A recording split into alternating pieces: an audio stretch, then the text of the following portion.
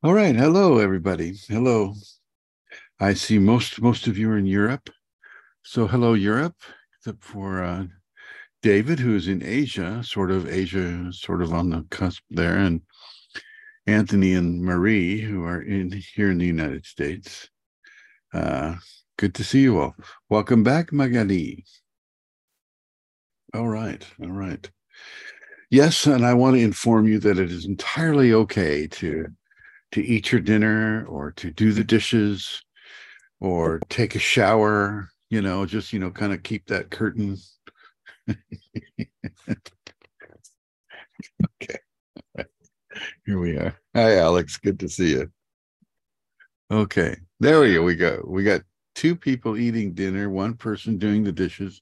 Perfect, perfect. Okay, I see things are normal. All right.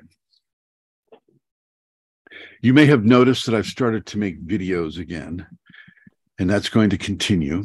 Um, I'll let you watch them and you can kind of form your own opinion on them.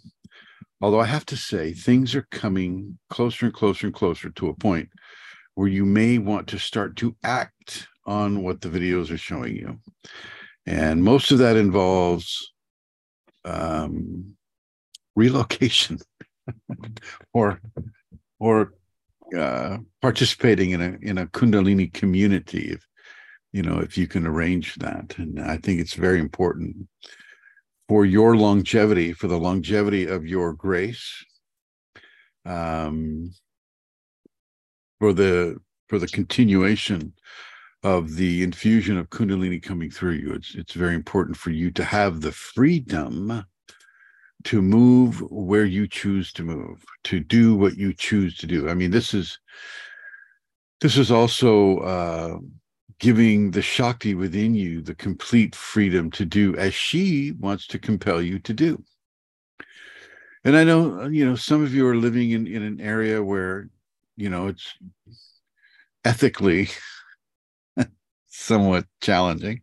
Um, I know Isabel is, and I certainly am. Here in the West Coast United States, about an hour north of San Francisco, there's a lot of what do they call that? I call it slavery, but they made another word for it, human something. We'll just call them slaves. uh, Here in a few counties away, human trafficking. Uh, a few counties away is one of the hottest spots in the states for human trafficking. San Francisco, the San Francisco area. So many people, want to come here, and they'll use any means that they can. And one of those means is to arrive by a shipping container, only to be subjected to torture, death, mistreatment in various ways. Why would the Kundalini allow this? Why? Why would the Kundalini bring us into a world that is obviously owned by Lucifer and satanic forces? Why would she bring us here for our awakening? What is the point of all of that? Why do we have to be surrounded, with people that are going through these extreme challenges? Trusty says it's a lesson. It's a lesson. So, I don't disagree. I don't disagree, but I think there's more to it.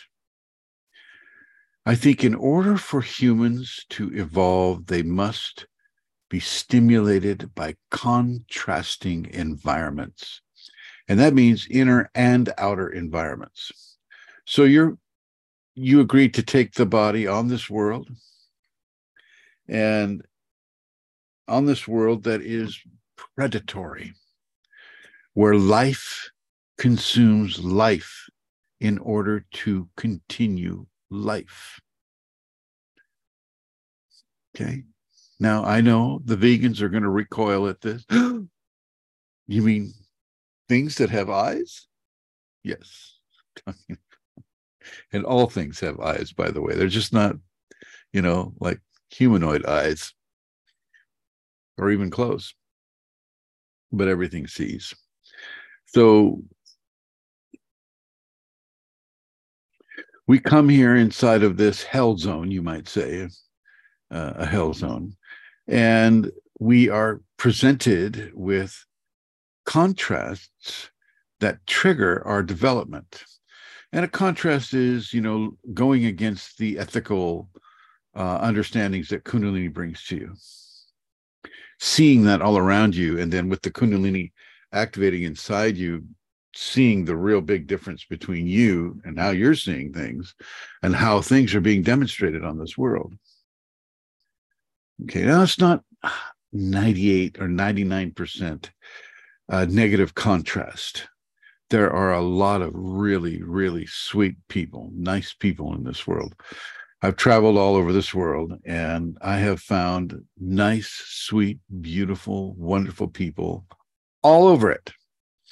And so to suggest that there's an incredible imbalance in the forces of good and evil, with evil coming out on top, I don't think is correct. I think for sure, the bad guys, shall we call them? We'll call them that. The bad guys are doing everything that they can do to insert their control and their agenda of negativity upon the fairly innocent, good, hardworking people trying to raise their families, raise their children on this world. And yes, this is happening. This is occurring. We have to be aware of this. But we also have to be aware of why we are here. What is the modus operandi of divinity for bringing us here? And that is for contrast. That is, if you let me use it this way. If you deprive a wheat plant of light, then it will strive to get light in any way. It'll go to any corner of the room, anywhere where there's the tiniest little bit of light. It will grow and grow and grow towards that light and divert all of its strength to going towards that light. This is what we are. We are these little wheat plants here, and we're growing towards the light. We're actively moving towards the light. And some of us, myself included, we're making progress against the darkness. It's like the soul, the Kundalini seed post that Julia made last night. I have to let you know that I co-opted her laptop. And Julia was channeling me. So let's see here. If you haven't read it, I'm going to read it for you. Bear with me here.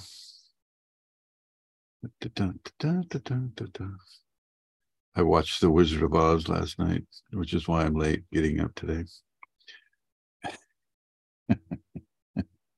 Here it is. This is the way it should. The Kundalini wrote this through me in 2014. So this is what we're talking about here. If grace is so easy to condone, then find the courage to be alone. Go within and swim and breathe the steam that brings bright life into the dream of an ancient river so new to find for those who have reached into the shine.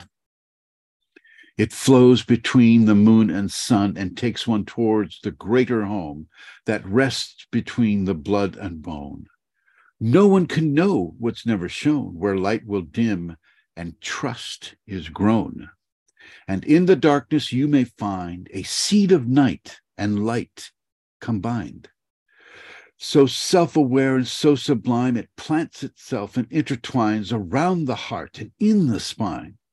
The flower opens a scent so fine to herald the birth of the inner divine.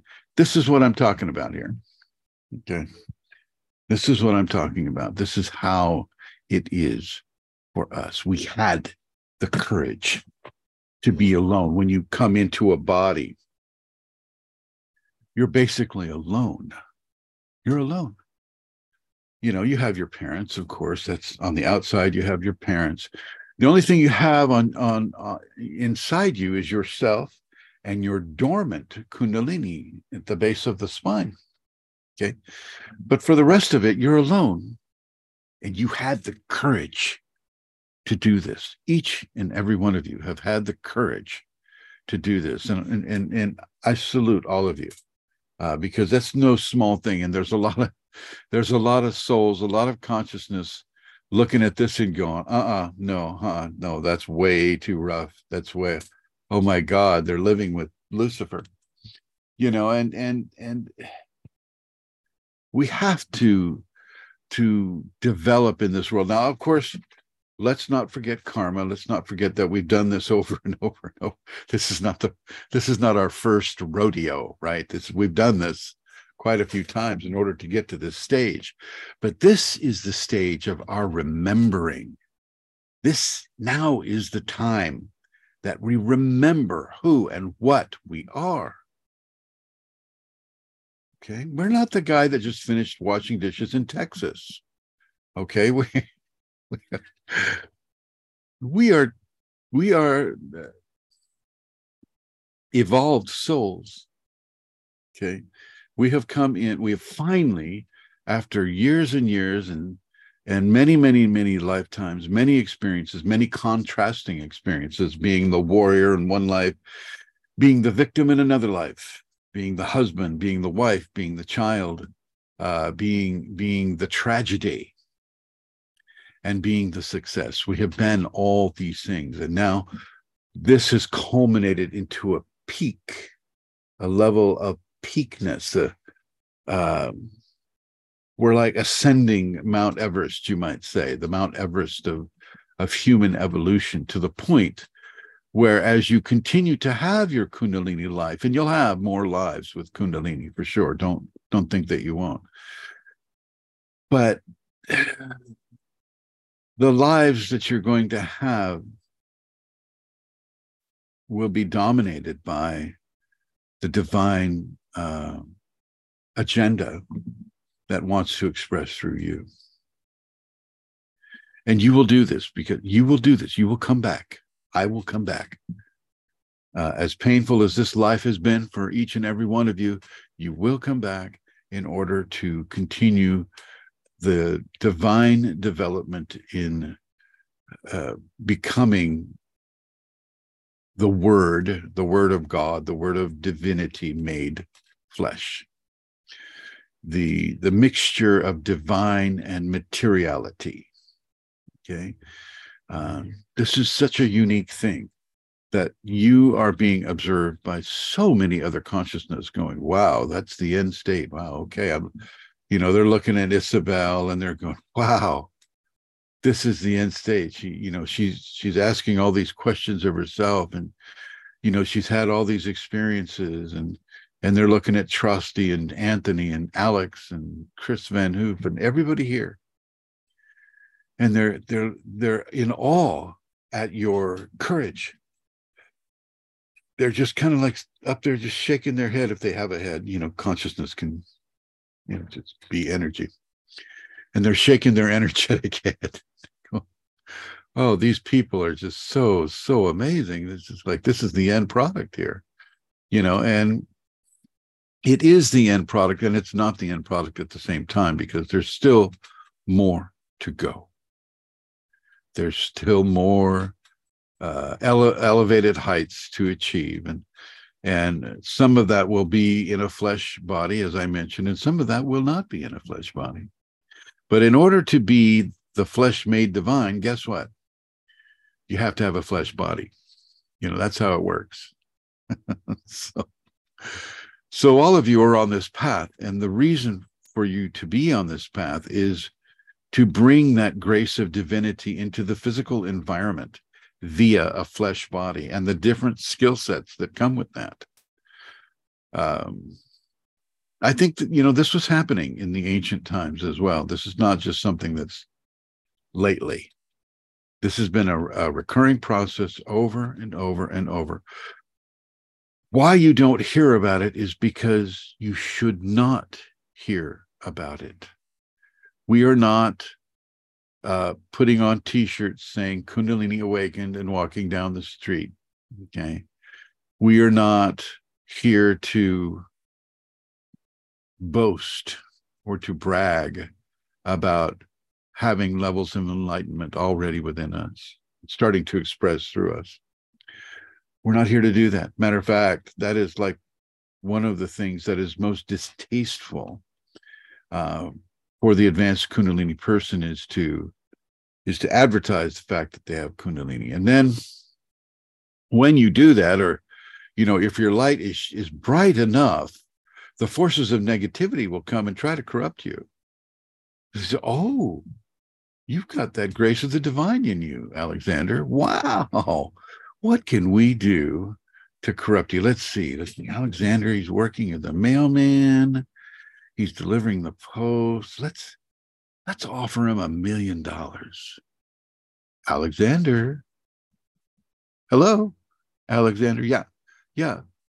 I'm coming from Lucifer, and Lucifer has given me clearance to offer you $1,000 to sell yourself to him. And if you're with Lucifer, you're going to be wealthy, you're going to be rich, you're going to have control of other people, you can be able to control the environment, you can hurt anybody you want, you can break the hearts, you can steal from, you can do all these wonderful things and get paid $1 million at the same time.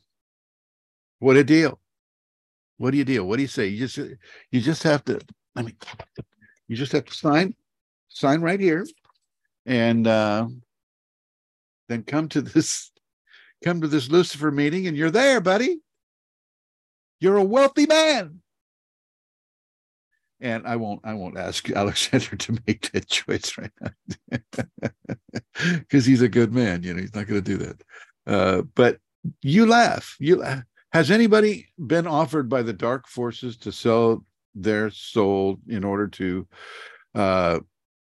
push the dark agenda? Anybody here? Raise your hand. Isabel has, and Julia has, and nobody else. Oh, Trusty has. Okay, all right. So this is not something that is unusual per se. This is something that I was confronted also a long time ago, before I started teaching. I think before I started teaching. A satanic force came to me, and I was immediate in my denial. I didn't even wait for him to offer it to me.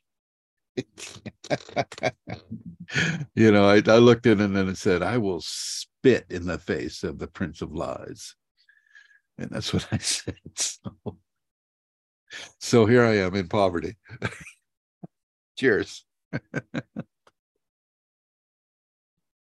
So yeah.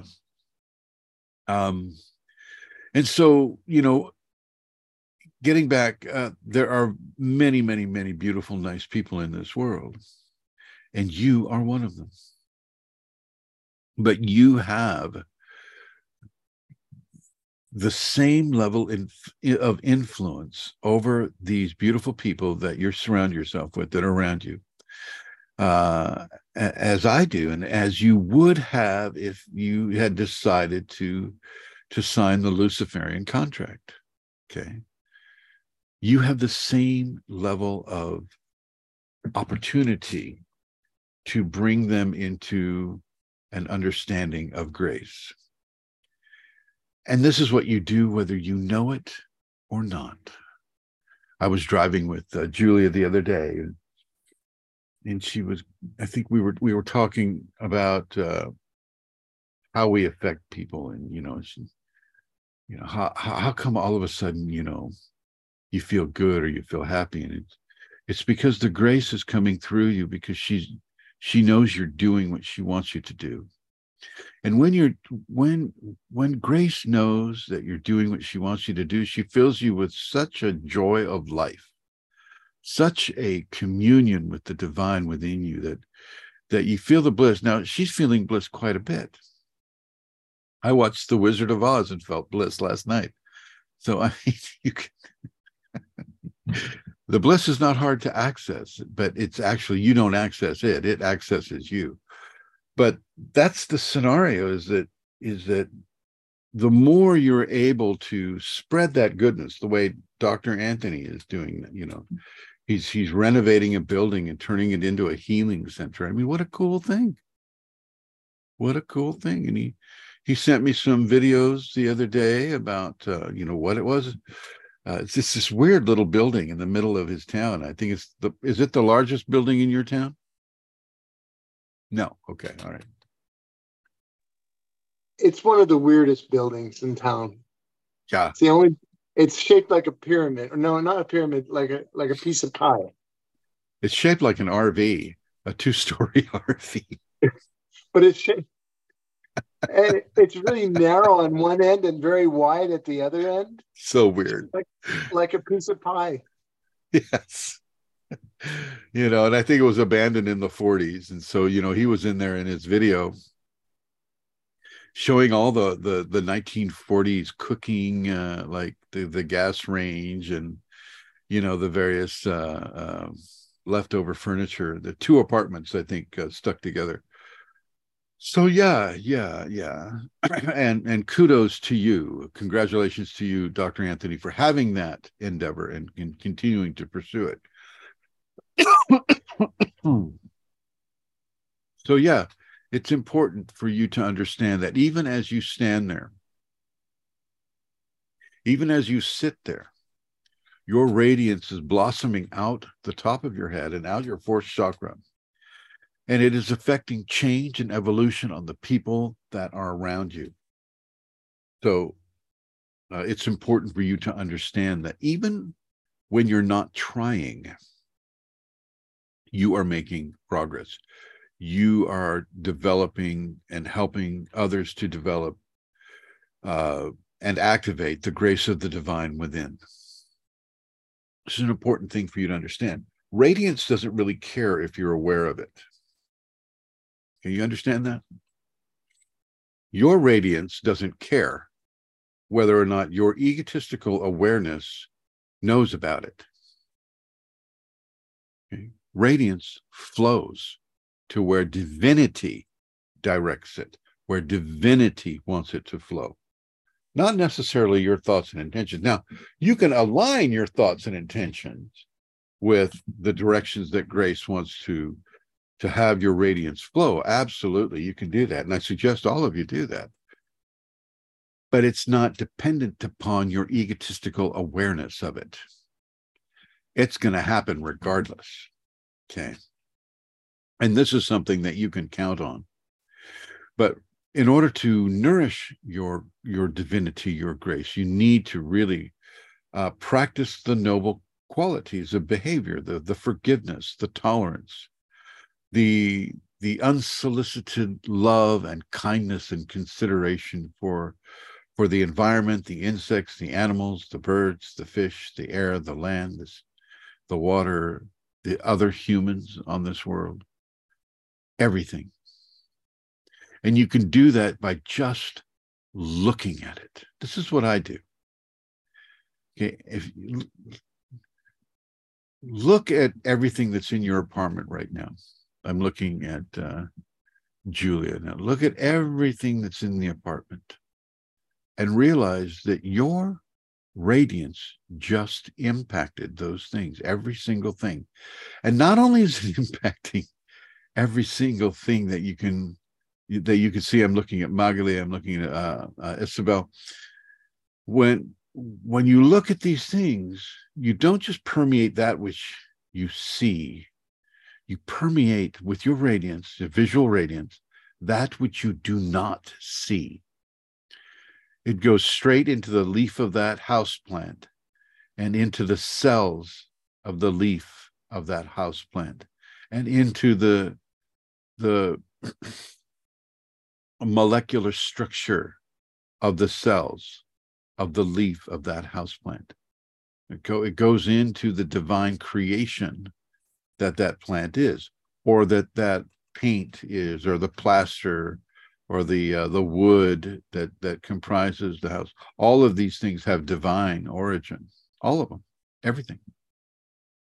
Okay, and when you look at it, You send radiance right in it and through it. This is something you need to be aware of. You can weave a web of radiance just by using your eyes. When I first started doing seminars, I would try to position the place where I did the seminar near a freeway, near what the English call a motorway. I don't know what the French call. What do the French call it, Magali? What's the French word for it? In French, it's called autoroute. Autohood. And what is it in German too? There's a German word for it too. Autobahn. Autobahn, yeah. Autobahn. Thank you. So I try to position the building where I was giving the seminar near an Autobahn or a freeway or a motorway or an auto, whatever French was, so that I could send a visual net across the freeway, an energetic net that everybody driving a car would have no choice but to go through. I know it sounds terrible. But I would fill those filaments of that net, I would fill that with for the triggers for kindness and forgiveness and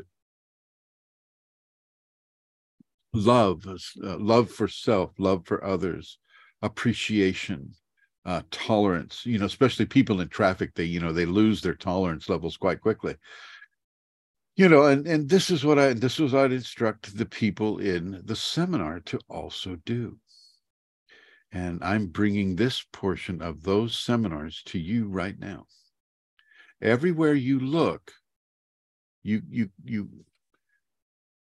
it's like your eyes are these really, really powerful flashlights. And everywhere you look, that beam of light goes everywhere. But it's not just a narrow beam, it's a wide beam. If you take your hands and you go this way, you can see in your peripheral vision how wide. Okay, I can see my hands way out here, and that's like behind my ears. Okay, you can do this too. You can do this too, as long as you're not living in Texas. Texas people, it goes much further.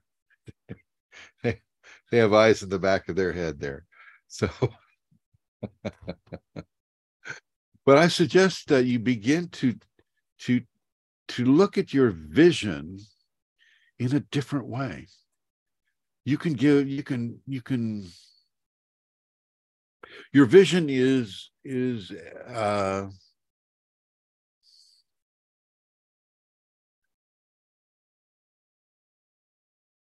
it's a bridge of awareness from one being to another. Okay. I'm looking at Isabel right now, and just by looking at Isabel on Zoom, there is a bridge of awareness between the two of us. I'm looking at Jolanta now. She's not looking back, but I still have that bridge. Now she's looking back. She's like, oh my God, he said my name. So I've got the bridge of awareness with her and with Chris and with everybody here. You do this too. This is why this awareness is present. If you're out in the middle of the forest and you see this beautiful lake and you take off your clothes, you want to take a swim in the lake, right? But somebody's there watching. Somebody's there watching, and you can feel their gaze. You can feel their awareness. This is that. It's a tangible thing. It's the same thing when you're being hunted. The hunter, the typical hunter on this world, can see you. They can see you, they can hear you, they can sense you in some way. And their awareness is now on you. And you can feel the impact of that awareness on your psychic body. I was surfing off the coast in California when I was like younger. And I was out there waiting for a wave. The surfers wait for a wave on their surfboard. And I got this terrible, terrible feeling And I started scanning the ocean horizon for triangular fins coming out. I could feel that there was a shark in the area, but I couldn't see it. And the people on the cliff were waving at me, and I just waved back. I thought they were being, waving at the surfer, right?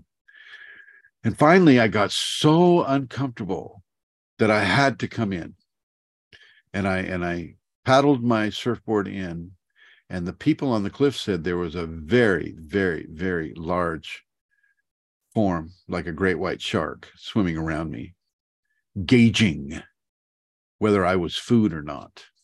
Okay. And I'm just thankful that he had eaten recently or something. He didn't see me as lunch. So this is that awareness that I'm talking about. Okay. And you can change the frequency of that awareness when you're looking at someone. You can send that love, you can send that tolerance, you can send those triggers for forgiveness and patience and self-correction towards love and kindness and helpfulness and consideration, self-discipline. You can send these qualities just by looking at a person.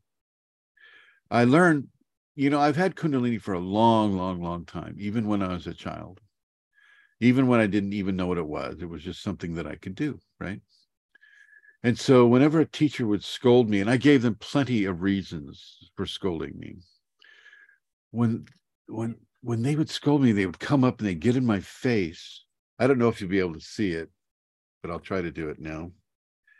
I would make this eye movement. Let me get close. Here we go. I would make this eye movement at them. They're scolding me now.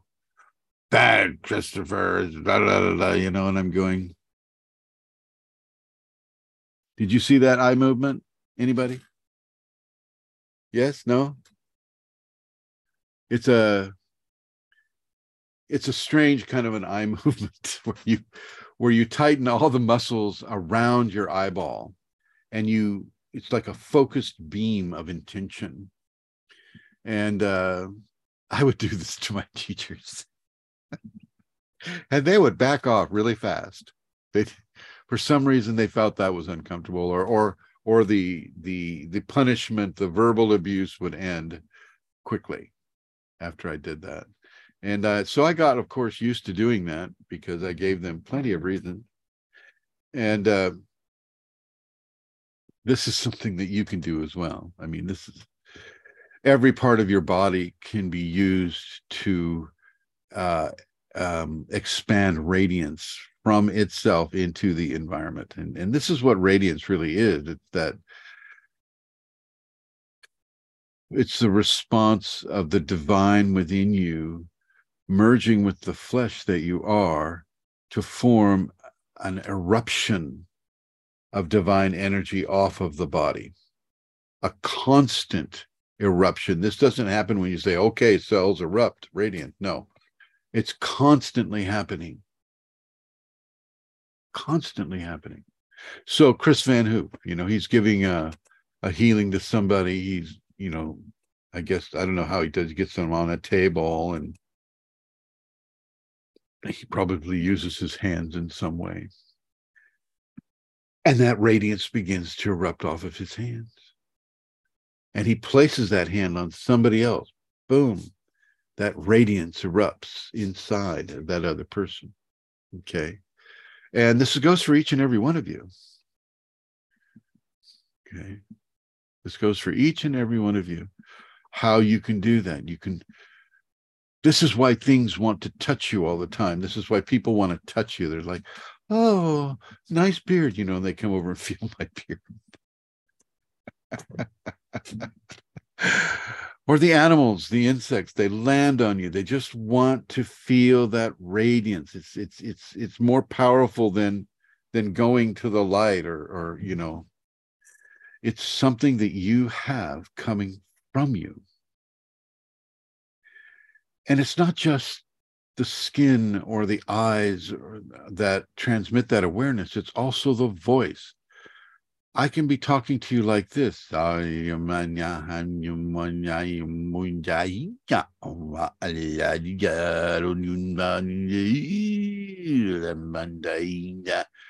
it doesn't matter. The radiance will come right through that. Okay. It'll come right through it. Even if you just go,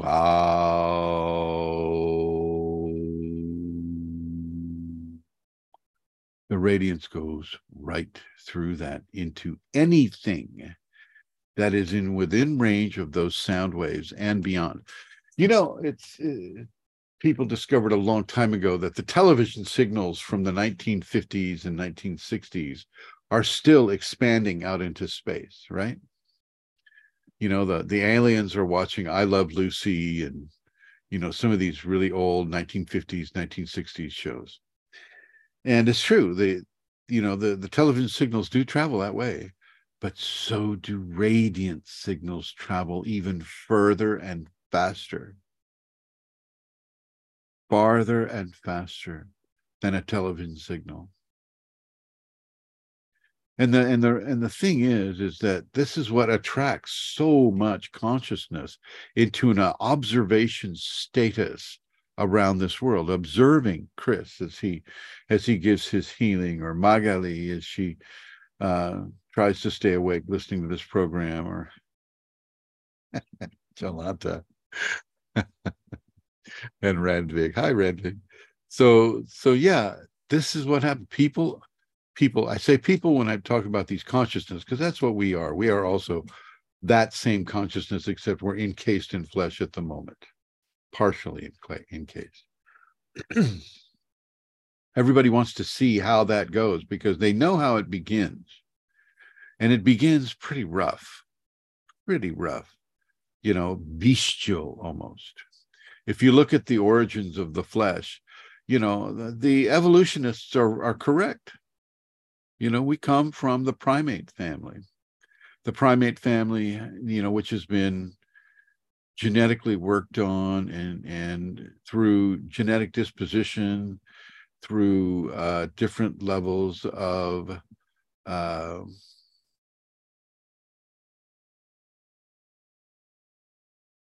evolution, from jungle primate to communal primate to an expansion of the communal primate to the you know, agricultural primate. You know, we've continued to evolve into the place where we currently are. And I'm not going to say that that's a long, it is a long evolution if you look at it within years, but within divine context, it's not very long. Okay. And, you know, lots of things were done to us. Genetic manipulation was done to the human species and continues to be done to the human species. You know, there are places underneath some of our mountains and in the oceans where these experiments are still occurring. I know. It sounds like a science fiction conspiracy theory, but it's just a fact. You know, it's no secret that the UFOs are coming and going as they please. Okay, it's no secret that there are bases in the ocean off of Florida, in the Pacific, in the Atlantic, in every ocean. There's some sort of a base there. New Mexico, near Dulce, New Mexico has a really big underground base. Mount Shasta has one called Talos. So there's a lot of things that the governing powers of your country and the United States do not want you to know about. They don't want you to know about it because they have no control over it.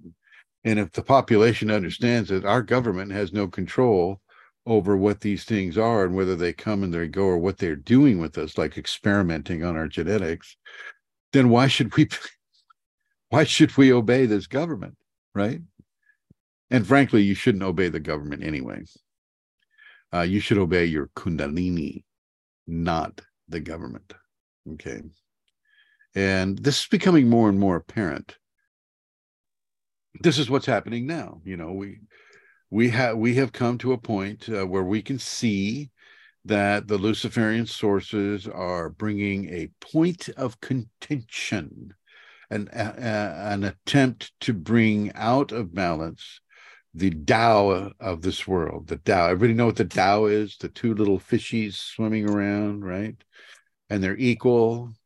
Well, so there's this attempt to manipulate the Tao, and this won't be successful, but it will be successful for a little bit of time. For a little bit of time. It'll slow down Anthony's project. Can't have a healing center. Someone's going to come to Anthony with a contract. It's like, sign this right here, Anthony, and I'll give you $1 million. You can build your building, but you got to sell your soul to me, right? And when you sell your soul to Lucifer, you kind of imprison yourself on this world for a while, for a much longer while than you do if you're sticking with your enlightenment protocol. So don't get too attached to your projects, so much so that you can't leave them at a drop of a hat and take care of the needs that the Kundalini has created within you. Okay, no building, no car, no job, no family situation is so important that it supersedes the divine compelling within you. You've got to understand that. It's a very difficult thing for people to understand. Okay. The divine compelling is the most important thing in your life, whether you realize it at this point or not. And I want you to take note of this, people who are listening on the podcast. This is an ultimate truth. Divine agenda is the most important agenda in your very limited and short life. And when you die and you revisit the person that you truly are, it's only then that you'll understand the truth of my words right now. I know. Some things you just have to wait until you die. And this is one of them, because unless you can harvest from your grace the understanding of the truth of the statement that I'm making, then you won't be able to know. Not yet. But the divine agenda is the most important agenda. And don't get me wrong, your family, your friends, the environment, this world, the creatures on this world are all part of the divine plan. But how you articulate that plan, what you put in front of it or behind it, is very, very important. Where is the divine plan in comparison to Anthony building his building, or your granddaughter's graduation day, or your son's first girlfriend? Where is the divine agenda in relation to these points of life within your life? You see what I'm saying? What priority do you give it? Can you say that in Swiss, Isabel? What priority do you give the divine agenda? Go ahead, let me hear it.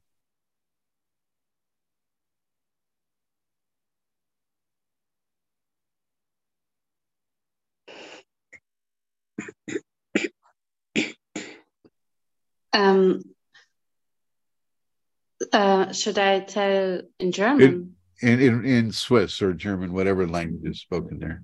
Okay, welche Priorität hat das Göttliche? Really? That was kind of fast. Okay, good. Thank you. I think so. Najme, where are you from? I am from Iran, but now I'm living in Slovakia. Good. How do you say it in Iranian, Persian? In Farsi. Can you repeat the sentence? Sorry. Yeah. What priority is the divine agenda for you? Priority. I forget my own language because I'm mostly talking Slovakian now.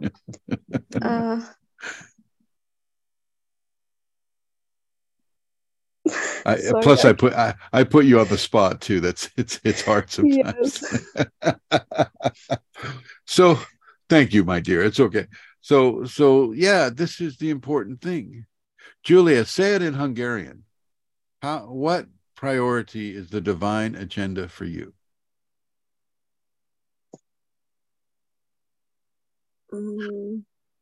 It doesn't really comes out this way in Hungarian. It doesn't really make sense if I say it the way you say it. Well, you say it the way it would make sense in Hungarian. Milyen prioritásban van az isteni terv az életedben? Yeah, prioritás. I got that, prioritás. A little different from priority, but it works. So these are, thank you, Julie. These are the questions you need to ask yourself. What priority is it? How important is your divine agenda? Alex, how important is it to you? What priority does it take for you? It's my highest purpose in life. Highest purpose in life. Highest purpose in life. Does everybody understand what he just said? The highest purpose in life. It comes before everything else. This is why, I don't hesitate when people start to talk to me about how the Kundalini is coming into them and infusing their body and changing their understandings of life, changing their their religious views, their scientific views, changing all of these things. And all of a sudden they come to me and they say, I don't feel like I can stay in my marriage. Kundalini seems to be driving me out of my marriage. And this is a very important thing. They may have children or, various different things. And I have to tell them, I say, you have to follow the Kundalini. You cannot follow the animal aspect of your life. You've got to follow the Kundalini. And she knows what you have. She knows you have a wife. She knows you have children. She knows this. She knows you have a husband.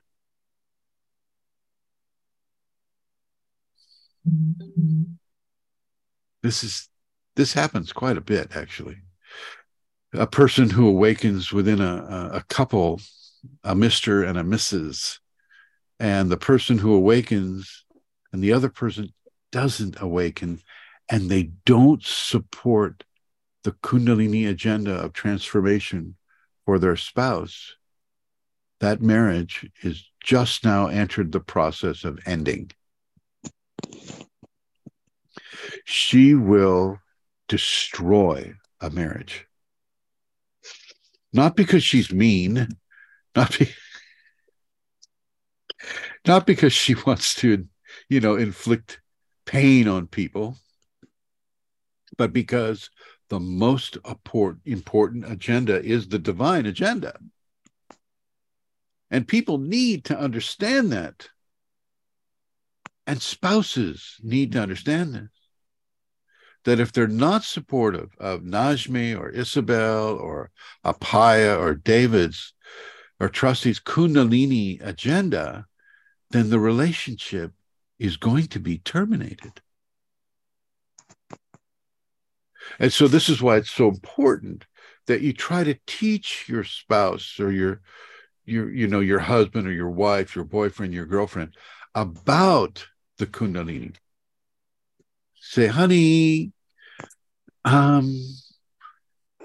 have this, I've had this serpent come up inside of me and it came out my third eye and you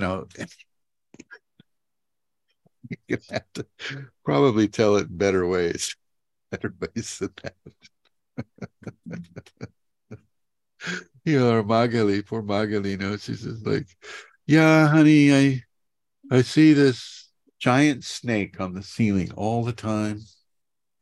This huge, like, anaconda on the ceiling all the time. Right, Magali? Every time I look, it's there. It's there. And sometimes I see little spiders coming down on me and butterflies flying. I just, it's just an FYI. If you see me looking at something that you don't see, well, that's what it is. So yeah. You have to learn how to educate them. So this is incredibly important.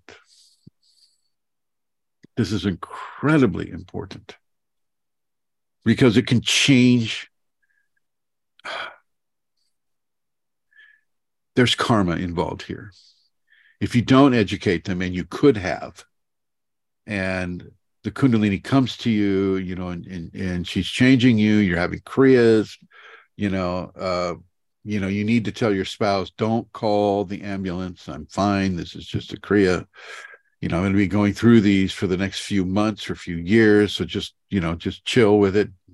Not a big deal. If you don't do that, and the relationship is destroyed because of it, that is on you. It's not on the Kundalini, and it's not on your spouse. It's on you. Now, if you try to explain it to your spouse or your boyfriend, your girlfriend, whoever, and they just don't want to hear it, it's like, yeah, la, la, la, la, la, I don't want to hear it. No, no, not interested. Let's talk about the weather. Talk about the sports.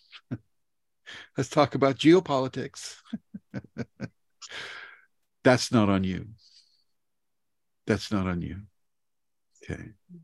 And if the relationship is destroyed, not all of them are, by the way. I think Dr. Anthony is an example of that, where, he tried to explain to his wife, and she just wasn't having any of it, right? She's like, no. But they're still together because he is allowed to pursue what the Kundalini agenda in him wants to pursue. She supports a lot of his projects. And so she's not impeding the progress that he is making spiritually and with the Kundalini. She's not getting in the way of that. She doesn't agree with it. She doesn't want to listen to it, but she's not getting in the way of it. And there is the salvage of that marriage. Yes, Anthony, Dr. Anthony.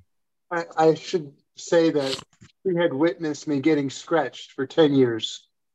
And she was mystified by it, didn't understand it, but she tolerated me. Yeah. So this is just another aspect of my very strange way or path.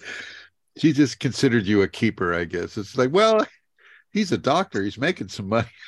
I better keep him. Well, that was back when I was working. We're both retired now. Well, this is just to refresh everybody's memory, and I know that Najme and Isabel weren't here for that.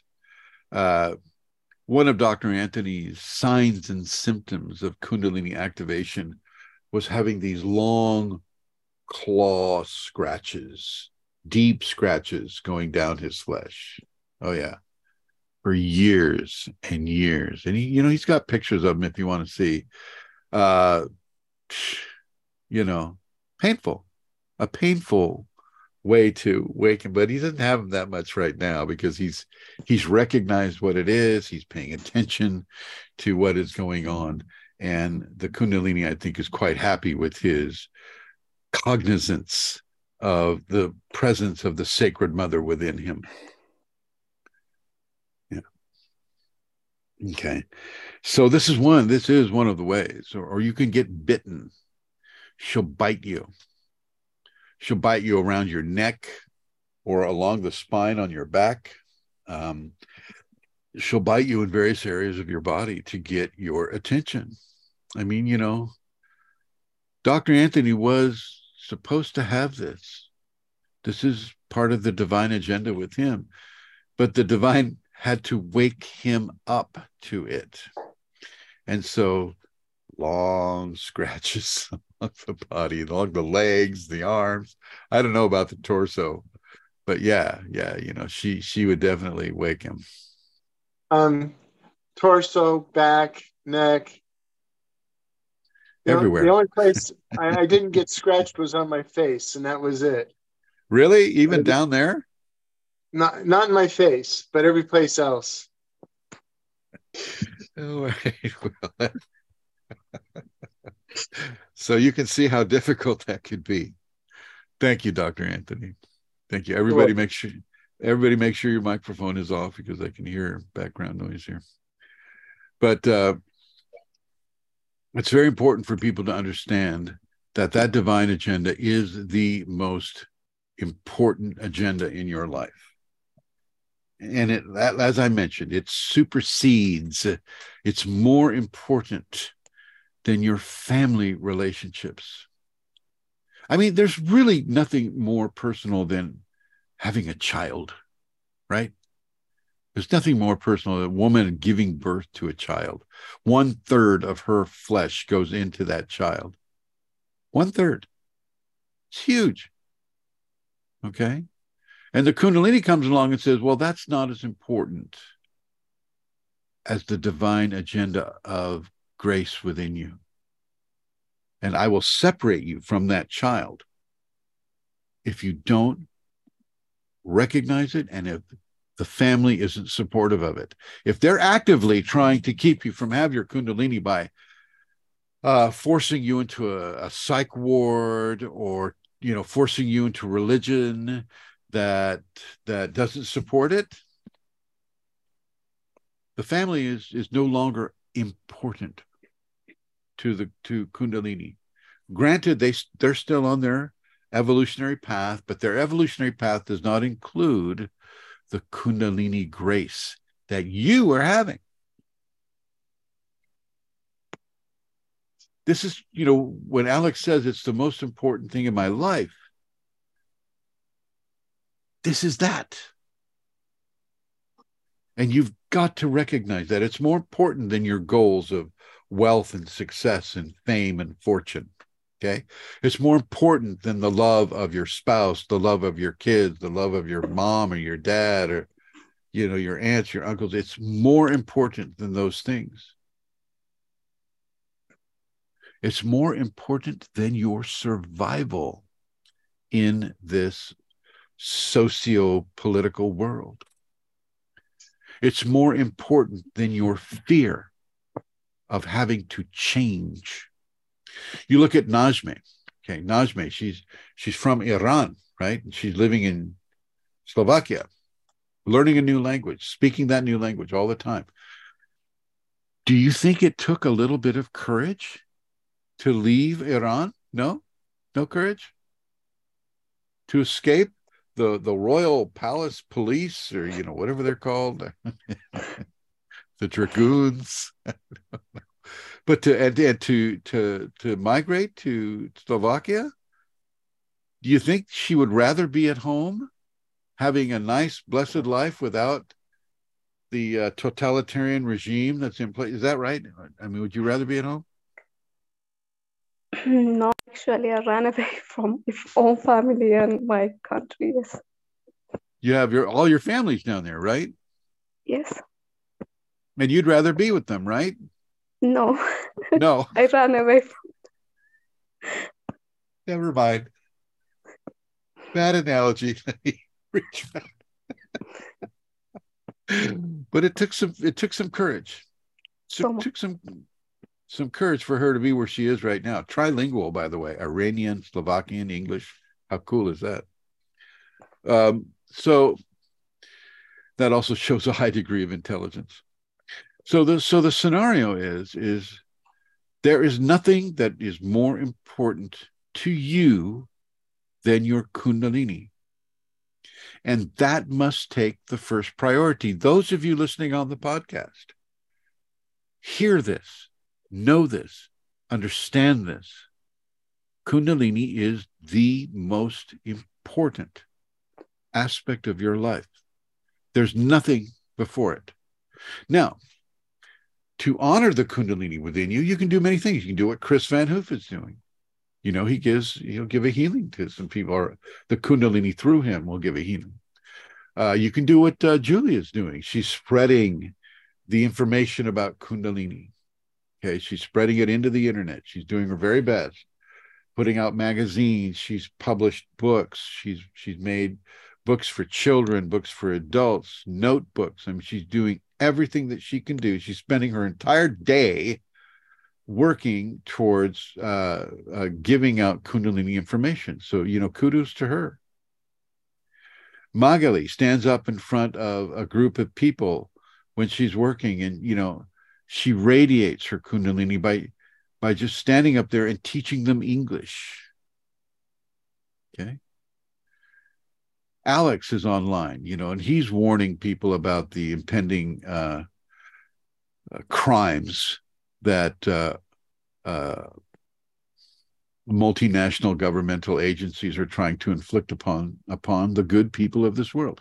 He is the sharp point of the spear for the goodness of this world. Okay.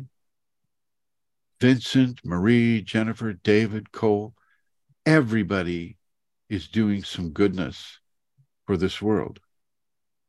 You are doing goodness just by having and holding the Kundalini within you.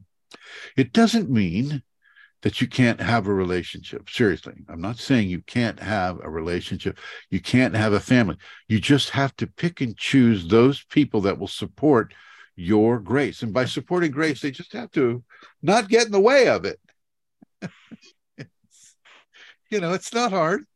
You see Dr. Anthony there, you know, she watched the scratches. She knew everything was going on with them, and she didn't know why it was happening, but she didn't get in the way. She didn't try to say, oh, God, we have to take you to a psych ward. Unless she did. He just said no. She suggested it a few times. So, yeah. There you go. You have to find people that you can have a relationship with that will not react in strong levels of fear and panic. It's very important. Now, I have seen strict Catholics activate the Kundalini. Philip Saint Romain, he hates me, by the way, so don't mention my name to him. But Philip Saint Romain was a devout Catholic. And by a devout Catholic, I mean it just wasn't a Sunday church thing. It was like Sundays and Wednesdays and Fridays. I mean, you know, going to the church and hearing mass over and over and over. Very, very devout Catholic. And he was so devout in his religious practices that it activated his Kundalini. Devout spiritual practice will activate the Kundalini. His devotion to the teachings of Catholicism activated his Kundalini, and all of a sudden he was seeing the Vedas, the Hindu Vedas. He was seeing the Bhagavad Gita. He was seeing these things that are totally not part of his religion. And the Kundalini was beginning to forcibly expand his mind. And he wrote a book called Kundalini and Christianity. And you can get that on Amazon. You can also get my books on Amazon called Wild Kundalini and We Swim in the Sun. Those books are also for sale. And my books talk about the Kundalini in more of a direct way. His book is talking about his experience going from Catholicism into the expanded understandings of grace, of Kundalini within him. Both, I read his book. It was a good book. So, I'm not here to just market myself, right? But he doesn't agree with my take on things, and you'll find a lot of teachers don't. They'll Google me and they'll look at my material and they go, well, that's not mentioned in the Vedas. I haven't seen entities. you know, stuff like that. You know, it's just amazing to me that why my experience would be so different from these other people's experiences. I just don't understand that. You know, it's just so obvious and clear and clean and it's such an obvious communication from your grace when you see an entity or when you hear an entity. You know, when the entities fill your head and they're start cussing at you or yelling at you or screaming at you, that yeah, this is part of the Kundalini. It's like, how do these people ignore that? It's like, you know, they just go straight to the psych ward and start taking all these drugs. So yeah. They say, oh, I have mental illness now. You know, I hear this from people. Oh, I have mental illness. And I say, well, what you really have is entities attacking you all the time. But I have a mental illness. It's like, not really. You know, Kundalini is natural. It's a natural part of your life. But I have a mental illness. You know, they keep going on and on and on, spewing medical opinion, because that's what they're trusting. They trust the medical opinion over the opinion of their own grace, which also is a mistake. And that also creates karma for you. It's very, very important to realize these things. So as you look for a mate, or you enjoy your current partner, gently, and in as nice a way as you can, start to teach them about the Kundalini a little bit. You know, a little goes a long way, and as long as they can accept you as you are, as the beautiful person that you are, the one that they're in love with, and they're not going to get in the way with you having a kriya or seeing a vision or needing to leave the country that you're in. A lot of you, I can see, are red flag to leave the country that you're in. The red flag, that means I see a flag over you that says to be gone, to be removed from the current geography, that type of thing. I could name you, but I won't. It's not fair. But, you know, part of that could be leaving the big cities too. Leaving the big cities, you know. As I mentioned in one of my videos, you know, these 15 minutes. Well, what they're trying to do is they're trying to copy the Chinese action of forcing everybody to stay in their apartment. So they build these big apartment complexes like the Chinese have done, and there's only really one entrance and exit. But however many entrances and exits there are, they're locked down for as long as they want to lock you down. And the Chinese experience is a really nasty experience where people were running out of water, people were running out of food, and they were still not allowed to leave their place. And this is what they're planning. This is the deal. You need to understand this. So I don't care if you're living in a tent. Okay. I don't care if you're living in your car. I don't care if you have a caravan. I think a caravan would be the way to go. Do they have caravans in Switzerland, Isabel? Yeah. Do they I know they have caravans in France, Magali, and Julia right now is in a caravan. Najme, do they have caravans in Slovakia? I live in a small village in the countryside in Slovakia, so I think I don't have any problem. I'm making my own food and everything. Really? I ran from big city to smallest village ever. Oh, that's great. Good for you. Do you have an independent water supply? Yes, I have. Well, I have also Do you go solar. out back and do you go out back and fill the bucket and bring the bucket in the house? No, but No. we have it for emergency situation. Yes, I'm Okay. watering my plant with it. Oh, We have also solar. So solar. yes. Oh, see, look at her. Najme's doing it great. This is exactly what you need to do. Congratulations, Najme. Well done, well done, well done. And I'll suggest you also have a wind generator too, if you can get a wind generator moving on. And if you live next to a river or a year-round stream, then get some water generation too. Make sure you have good batteries that will, they have batteries that will last 20 years now. Okay, so make sure your batteries are in good shape. Well, good, good, good. Look at that. She's a great example of where I would like to see every one of you going. Ranvig, hello. Trusty, hello. Cole, hello. Cole's working on it, though. I got to admit, Cole is working. He's getting there. He is getting there. But I don't know about Alex. I don't know about VJ. I don't know about Sumia or Marie. No, Marie is actually in good shape. Here's something I was telling Marie yesterday. I met up with Marie and we took a little drive, and I was telling Marie, I said, because she's homeless, right? She's homeless. She's living in her car, sleeping in her car, kind of like in and out of her brother's house, because it's really hot here right now. And I was saying, Marie, you are the strongest one now, because you're so used to not having anything. You're used to not having running water. You're used to not having food whenever you want it. You're used to having these things. And so if you have to relocate, it's not going to be as big a shock to you as it will be to someone who has everything. She is the strongest among us right now because of her situation. How many of you can live in your car right now? How many of you have a car? I have a car. Okay. How many? Let's see. Randy, you don't have a car? Jolanta doesn't have a car.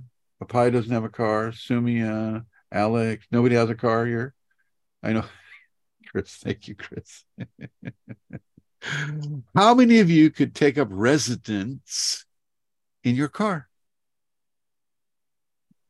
Could sleep there? Could meditate there? Could eat there? Well, you must have a really nice car, Chris. That's all I can say.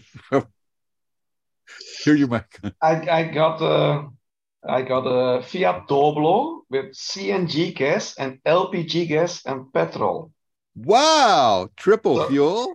Yes, Wow, because that's the very cool. CNG gas was getting so expensive last year because of the boycott. I had to pay 40 euros for 1 kilo. So I placed LPG and I only pay 50 cents now. Wow, wow. And I have it's a Fiat Doblo enlargement. It's only a 3-seater, but I can sleep with 2 persons in it. You can sleep with 2 people in there? Yeah. Really? Yeah, it's 45 centimeters longer. So it's only 3 seats. So that's very practical. I lived for close to half a year in a Volkswagen Bug. Okay. No, I'm not competing with you. I'd much rather have your Doblon or whatever it's called. I had to take out the front seat so I could sleep somewhere in the car. So yeah. You have all your possessions in there. You've seen the people. Wow. I'm very, very impressed here. So yeah, how many of you could actually make that move and live in that car and live like what you would call a transient person? Okay, see, this is a big step. This is a big deal. This is something that may be on the horizon for those of you who want to keep your sovereignty and freedom. For those of you who are in the big cities, like I think Jolanta's in a big city, Krakow. Are you in Krakow, Jolanta? No? What's the big city you're in? I live in Częstochowa now. Oh, so that's a big city? It's a pretty big, yeah. Big city. Okay. Thank you. Thank you, my dear. And Alexander, where do you live? In your car? I saw that I can sleep in the car last summer, actually. Yes. I need to sell my car. And I was thinking about Fiat Doblo, actually. exactly what Chris mentioned. I'd like to see that car. I'm gonna have to look at that car. I'll look it up. I really don't know, but I suggest all of you learn how to drive.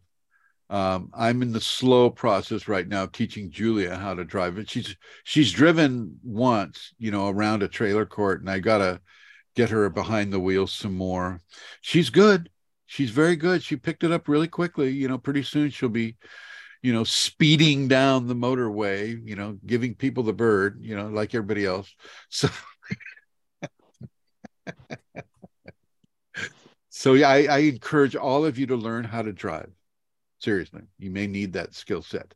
I encourage all of you to learn how to drive a motorcycle if you can. I know. For some of you, it seems pretty far out, but a motorcycle can go where a vehicle can't go. Okay. Motorcycle can go where a vehicle can't go. Apaya says to everybody, I have a taxi cab, which is commercial that he's using as a living in Africa. So well done, Apaya. Well done. And I know you're supporting your family with that. We have a few chats here that I want to get to, and so here we go. From the top here, Alexander says, Master, I think Kundalini seed is beautiful text for a song. Maybe just put Om at the beginning and some notes will come automatically. Well, there you go. Yeah. That's on my agenda, Alexander. I looked at that as a song last night. I just rediscovered that poem. It's like I said, it's from 2014. I vaguely remember writing it, but that happens with a lot of the Kundalini things. If she's writing it, my memory engrams aren't going to be as strong. And she writes it all. So yeah, we'll look into that.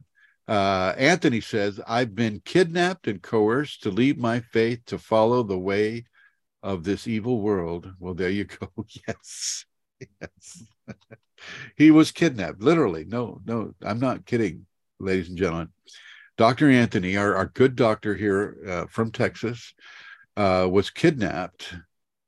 First of all, he chose a religion. Well, first of all, he was raised Christian. I believe he was raised Catholic.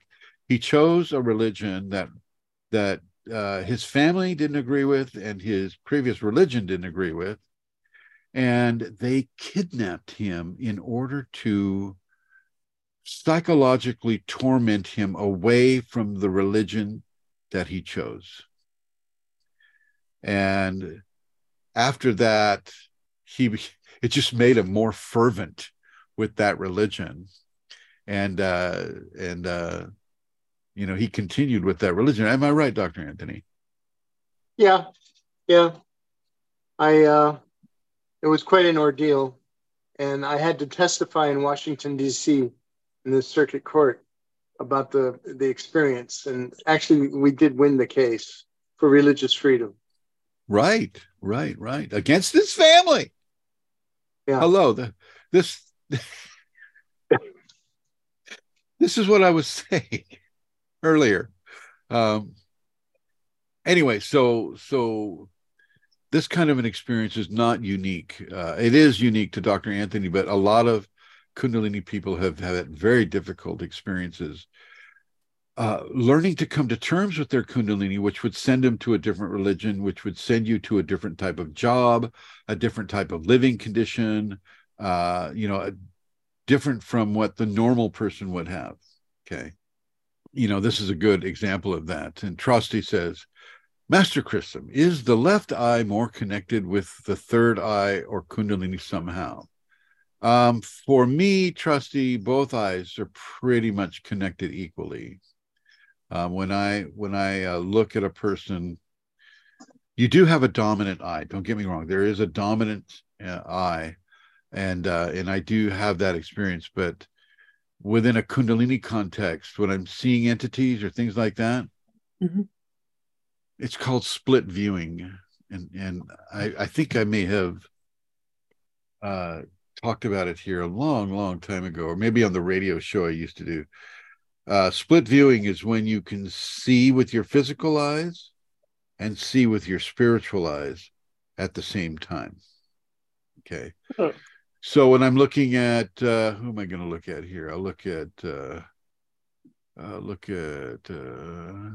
Chris Van Hoof. I'm looking at Chris right now.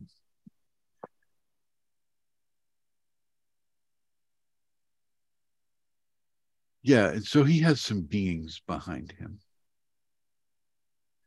Who else can see beings at will? Anybody raise your hands? Who can see a spiritual being at will? Just two of us? Come on. Don't be shy. I only see energies floating. Well, that's okay. That's not a bad thing. Isabel, nothing? I'm searching the person. How is the name? Can you see spiritual entities around a person? That's the question. Okay. So you can or you cannot? I can, yes. Okay, what do you see around Trusty? There are an energy, and behind this energy are more, a group. Yeah, good. Excellent.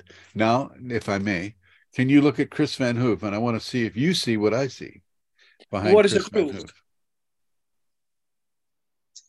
Do you know what are egregores? Yes. Do you know what an egregore is, Trusty? An entity. No, a group. It's a group of entities of like mind or like similar agenda. Yeah, okay. And they are trying to corrupt me. No, well,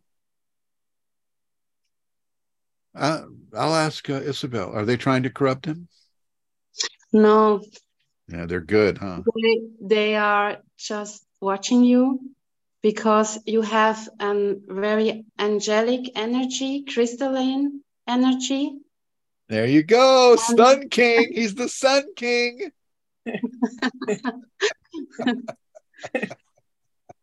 Yes, and you're absolutely right. Good. Then I have one question. Yesterday, I saw after I took a shower, I saw a big energy, like maybe 1.5 meters, and it has like a really much energy, like this, and a white thing in it, and it was clearly that I was supposed to see it. You know, it was not like a floating energy; it was like a standing energy, like a being or something, but no face, nothing. You just have to develop more so that you can get a better clarity on it. Yeah, but I put my hand in it and it felt warm. And yeah. It's not always the best thing to do, but go ahead.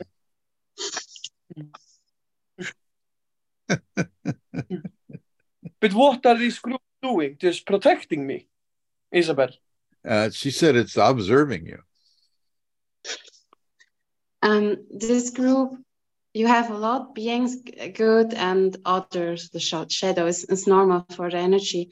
And you don't must have fear because you are so strong and so pure. And I tell the people this other side are the forgotten sisters and brothers because they also come from the source and they have forgot the source, and we can teach them what is to be the source and to go to the heart and to this power. Yeah. And you are for them teachers, a teacher. You can teach a lot if you want, and they can learn a lot from you when you are in the day, do your things. Wow. Thank you. Beautiful. Absolutely true. Every single word. I have a question because you're seeing the energies, because I got a lot of crystals and also, obsidian and labradorite and all the stuff and organite with me. In the house, I normally have white energy, but when I go out now more days, especially in the gym sometimes, or when I go swimming in a swimming pool, I see now and then I see a black spot with 3 black tentacles hovering above me. Go ahead, Isabel. Okay. And what do you feel when you see it? Yeah, very important question. I start to breathe more to raise up my energy level. In defense? Are you doing it in defense or why? Why are you? No, because I see it's black. I can see also white stuff sometimes when I do a Zoom meeting with hypnotism. Some clients see behind me white orbs. Okay. But not black. Go ahead, Isabel. I'll shut up. Let's hear what you have to say. Okay. Your first chakra, the red one, is very strong. And when you have a strong chakra, a lot of beings, do you know what are archons? I heard about it, but not exactly what the purpose of it. Explain us what an ahem is. There are like with tentacles and tacos. Did you say tacos? Archons. Outcomes. Sorry. Not Taco Bell.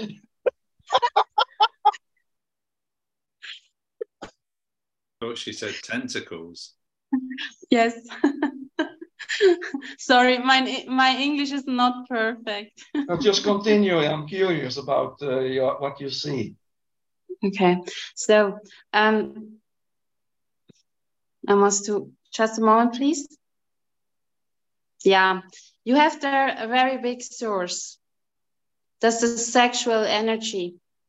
Yeah, it's a healing energy I have. Yeah, and that's the reason why it comes. Because these beings need energy. They don't have light. And so you can say, no, go away. Or you can help them.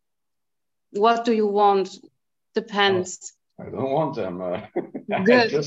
I just use it to heal or to transfer energy to somebody else when they're in trouble, you know, not to, you know, because I don't have the feeling to ejaculate anymore.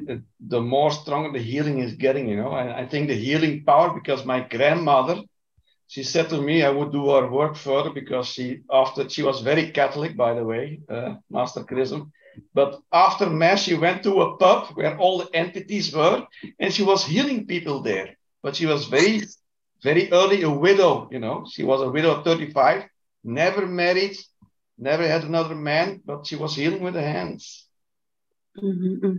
Yeah. So I think I've got something from her because she said something to me about this. But yeah, with the black energy, yeah. So I just have to ignore it. Yeah, I start breathing more to raise up my energy field, that I feel more radiance between my hands. And that's a kind of protection what I need. The breath of fire from Kundalini yoga. Yeah. Very good. Oh, not good? No? I don't hear you. I'm sorry. Yeah, no, the breath of fire is not always good. You have to understand the fragility of the human system. And if you're constantly doing the breath of fire, you're doing the breath of fire often, you can begin to burn out some of the adrenal gland functions, pancreatic functions. Breath of fire should be used. It's healthy when it's not used a lot. Okay, it's healthy when it's not used a lot. You don't have to or do Bastrika. Everybody know what Bastrika is? It's like breath of fire on steroids, right? And in regards to an entity that's there to suck your energy, as obviously these ones are. Isabel, turn your mic back on because I still want to hear what you have to say. You need to really, you could just, for me, and now, first of all, I want to let everybody know that I've been communicating a little bit with Isabel before she was able to make it to the Zoom here. She's very, very good. She's very strong. She's very powerful, and I think a very an awesome compliment to all of you. She's a very good compliment to all of you who are quite advanced in your field. Yeah, I would avoid copious amounts of Bastrika or breath of fire. And I know that the yoga teachers are teaching it to everybody. Okay, now do breath of fire so you have energy to go about your day. No, no, because that's putting a strain on your kidneys. That's putting a strain on your adrenal glands. That's putting a strain on the endocrine system as well. And if you're using it kind of like the way you use caffeine, I'm going to say it's going to have a negative effect on you. What do you think it's about? Sorry? How are your feelings on that? About what? About tacos. I'm kidding. I'm just kidding. Sorry, I'm trying to follow. I'm very bad Yeah. No, with you're good. digital stuff. You're good. Now, what else do you see around Chris Van Hoof? Do you see the entities? I see a very, very specific entity over his right shoulder. Chris? Yeah. Kind of large. Yeah. Okay, just a moment. Ah.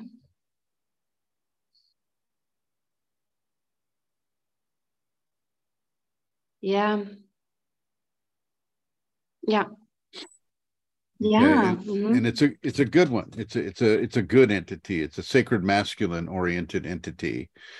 And it's in the shape the way it's appearing to me, and everybody needs to know that an entity can appear to Isabel or to me or to Julia in different ways. So Julia can see the entity as in one form, Isabel can see it in another form, Magali can see it in a different form, and so it's not always going to be a static presentation. So Isabel will not necessarily see what I'm seeing, but I'm seeing a very large, what people would call an ascended master. Okay. But there's no name. There's no name. It's, the person has a long beard, longer than mine, surrounded in white, surrounded in light. And it's over his right shoulder, and it does not want to be named. It does not want any kind of notoriety. It could induce copious amounts of bliss if I allowed it to with me right now. Okay, because I'm looking at it close. And this is what I see. Isabel, what do you see? How does it appear to you? Do you can hear me? Yes, I hear you very well. Yes. Because I don't understand this thing Zoom here with my mobile phone. So, Chris, I will. It's typical for the spirit guide. The name, spirit guide. Well, that would definitely be a one that would cause guidance for sure. Yes. Yeah. Okay. So there you have it. So this guy actually doesn't get in the way of his Kundalini, though. This is helping him work with the Kundalini rather than with his egotism. And this is something that it's teaching you, Chris, is to come from a place of neutrality, egotistical neutrality. And this is not easy. This is not an easy thing to have egotistical neutrality. We always want to attach to outcomes. We always want to attach to methodologies. We want to attach to these things. And these are not things that you want to attach to. All you do is attach to the grace that flows through you. And it's the grace and the intellect of the grace that gives the healing. Okay. And the spirit guide, even though he's big, he's powerful, sacred masculine, kind of looks like Gandalf in a way. For me, this is the way I'm seeing it. It's teaching you to be neutral. To be neutral.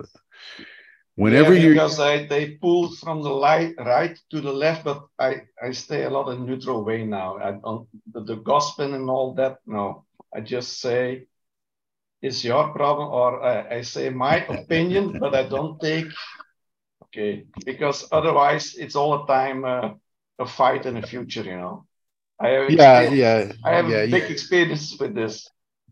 Yeah, exactly. So neutrality is really one of the best positions to be in when you're doing any kind of healing work. Neutrality and making separations from the person. So not constantly checking in on the person, let the divine do its work and then trust that the divine is doing its work. Right? Can I hear an amen? Amen. Okay. Right. A lot of you have groups around you, by the way. I'm really happy that Isabel mentioned that. A lot of you have groups. Julia has groups. Is that a good thing, though? Yeah. Well, I mean, good thing, bad thing. I mean, that doesn't really come into the context. Now, the agenda of the group may be a good thing or a bad thing. Who else has a group here? Let's see. Jolanta has a group. Magali has a group. Alexander has a group. Marie definitely has a group. And Cole. And Isabel. May I look at you, Isabel?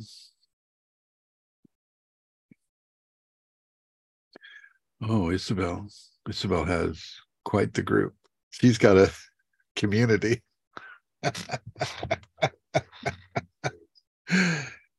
Okay. Did you feel the truth in her words? Could you feel her confidence? Could you feel her clarity? And she's not even good with English, and she came through very clearly and very confidently. And I'm going to use the word competently. There was competence. Everybody know what that word means? Competence? No, you don't know. Competence means that there's a confidence and the ability to do something really well. Really well. Okay. Like, I'm very competent in blowing my nose. And I know exactly what I need to do in order to do that. She was very competent in giving the information that was asked of her from the beauty and the grace of her soul. She was very competent, and a lot of that is because she is, well, I'll tell you what I saw behind her. I saw a sacred divinity. I saw a sacred Shakti right behind her, plugged into her. Okay. This is a woman who has wisdom. She may not be confident with the language, but she's connected to her grace in a very good way, a very healthy way. Yeah. So, and that's not to say that there's not further to go. Of course, there's further to go, but she is one that all of you want to preserve on this world. I'm starting to get bliss. So yeah. And how do you do that? How do you preserve someone on this world? Any ideas? Anybody? Don't all speak up at once. Slow down. What means that, Master? Preserve? Or what does preserve mean in German? Magali, can you help me out? You're the linguist. As she eats her dinner. Bewahren, maybe. Bewahren, really? Bewahren. Is that Hochdeutsch? Hochdeutsch? What do you, Isabel, do you understand that? Bewahren? What else can you use, Magali? Protect. What? Protect. Protect. Okay. Protect. Yeah. Thank you. Well done. Does everybody know what protect means? Protection? Alexandra, yeah. Isabel, do you understand protection? Yes. Okay. So Isabel is one that you guys want to keep and protect on this world, all of you. So, okay, this is what I'm seeing right now. Right now, your attention is on her. Put into that attention health, well-being, safety. Health, well-being, and safety. Send that. What I'm seeing lines of energy going from each one of you into Isabel and into her fourth chakra. Send the message down that line. You don't have to see it. Just send the intent, send the thought down that line into her fourth chakra. And ask your Kundalini to make it permanent. I'm going to count to 3 and everybody do this. 1, 2, 3.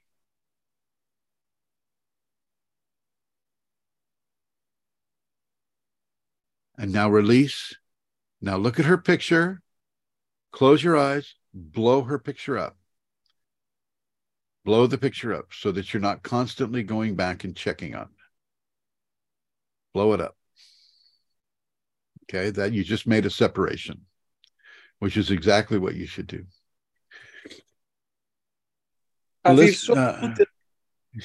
Isabel has a large community behind her, and they have just reciprocated that back to you. Does everybody know what reciprocate means? They've returned a similar favor back to you. Do you see this, Isabel? Does that make sense to you? Can you feel it? Yes. All right, moving on. Thank you, Isabel. Thank you very much for your words of wisdom, your competency. Chris, yes. When you have the bliss, Oh, do you feel the bliss sometimes in your head? like my bliss it's really from the base of the spine to the top of the head, really. Yeah. I can see and I can feel it coming from a distance. I'll say something right. Divinity will like it. And she'll send me a jolt of bliss and I'll feel it coming from far away, getting closer, getting closer, getting closer until I have to surrender to it. And then I try to turn my mic off in time. Yeah. And I grab this. Yeah. Because I start to cry. Yeah, the reason why I'm asking, because when I think I have bliss, it's like in the heart, and when I can feel Kundalini do like this. Well, Kundalini will respond to the bliss that it gives you in the heart. Your heart will expand. Yeah. And that expansion will cause Kundalini symptoms to occur. Okay. So keep having the bliss. Everybody, how many of you have bliss on a daily basis?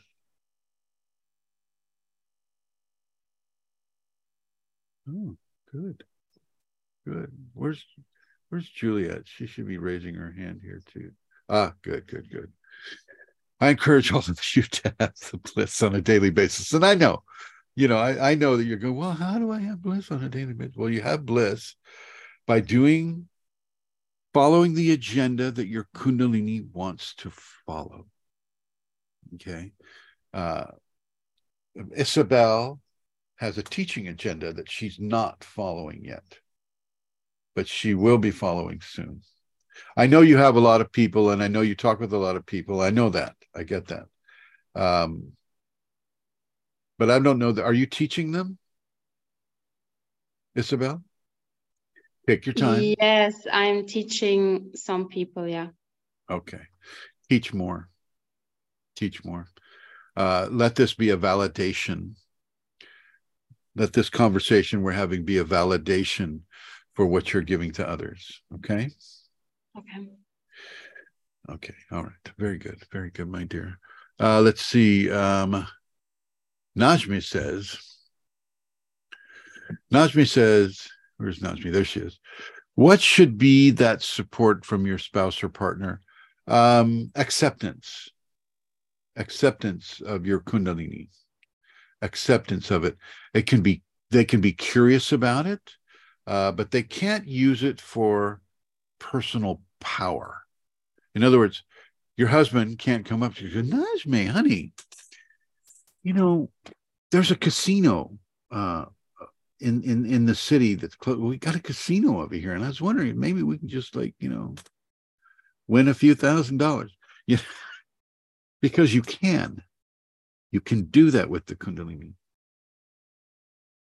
but it can't be your primary focus. I've taken Magali into casinos. I've taken Julia into casinos.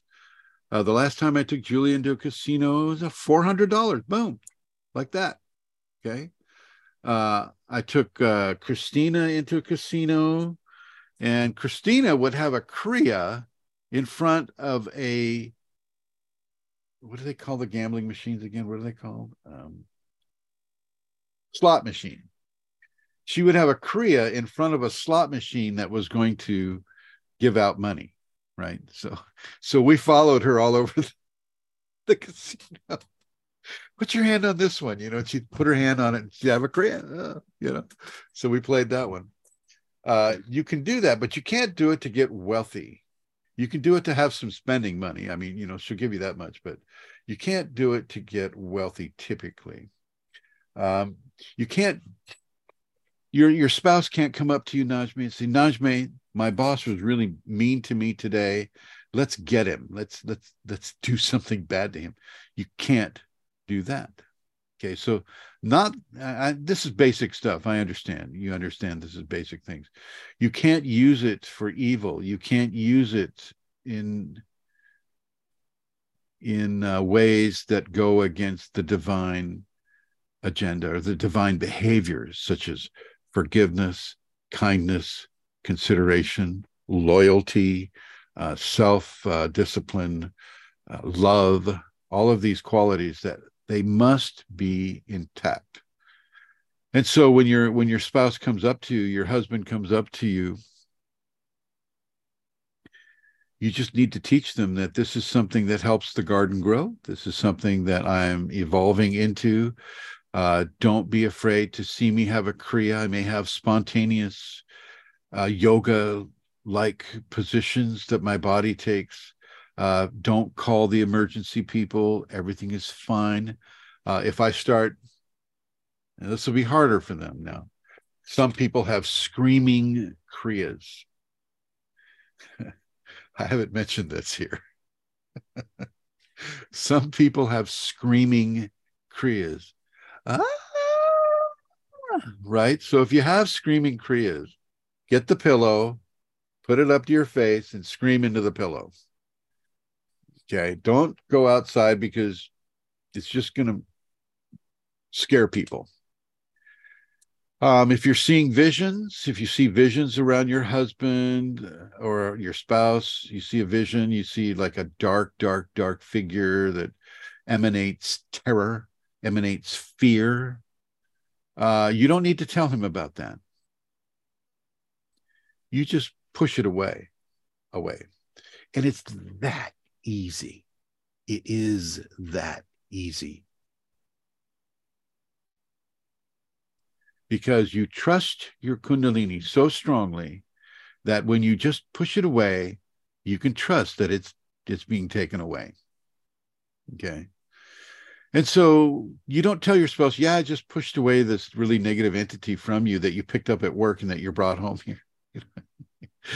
You don't tell him that. If he doesn't accept Kundalini completely, don't try to force it on him, but just let him know little bits and pieces, and not the kind of thing that he needs to worry about.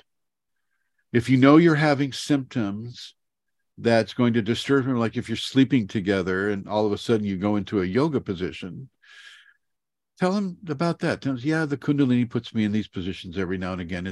It helps the energy infuse my body. and he'll either laugh at you or say, oh, okay, go with you, or he'll respond in some way. And if it's a neutral way or a supportive way, it's great. If it's negative, like he wants to call the ambulance and have you put into a psych ward, that relationship's not going to last. Okay, Najmi, does that clear a little bit of it up for you? Okay. Apaya says, hello, Master. After death review, and you have all activities in life correct, but you couldn't awaken the Kundalini, can you be in the same dimension with someone who have Kundalini? Of course. We're surrounded by people right now that don't have the Kundalini activated. So yeah, that will happen. Julie is saying, to support the work that we do here, go to PayPal, chrismitchell369@yahoo.com. Thank you and blessing. This is Julia thinking of, she's minding the business. She's we've got to have food on the table. We've got to be able to heat the trailer, things of that nature. So if you have donations that you can make, then please do. It is greatly appreciated. Then Trusty says, when we have a spinal sweep, can we then start to see what you and Isabel see?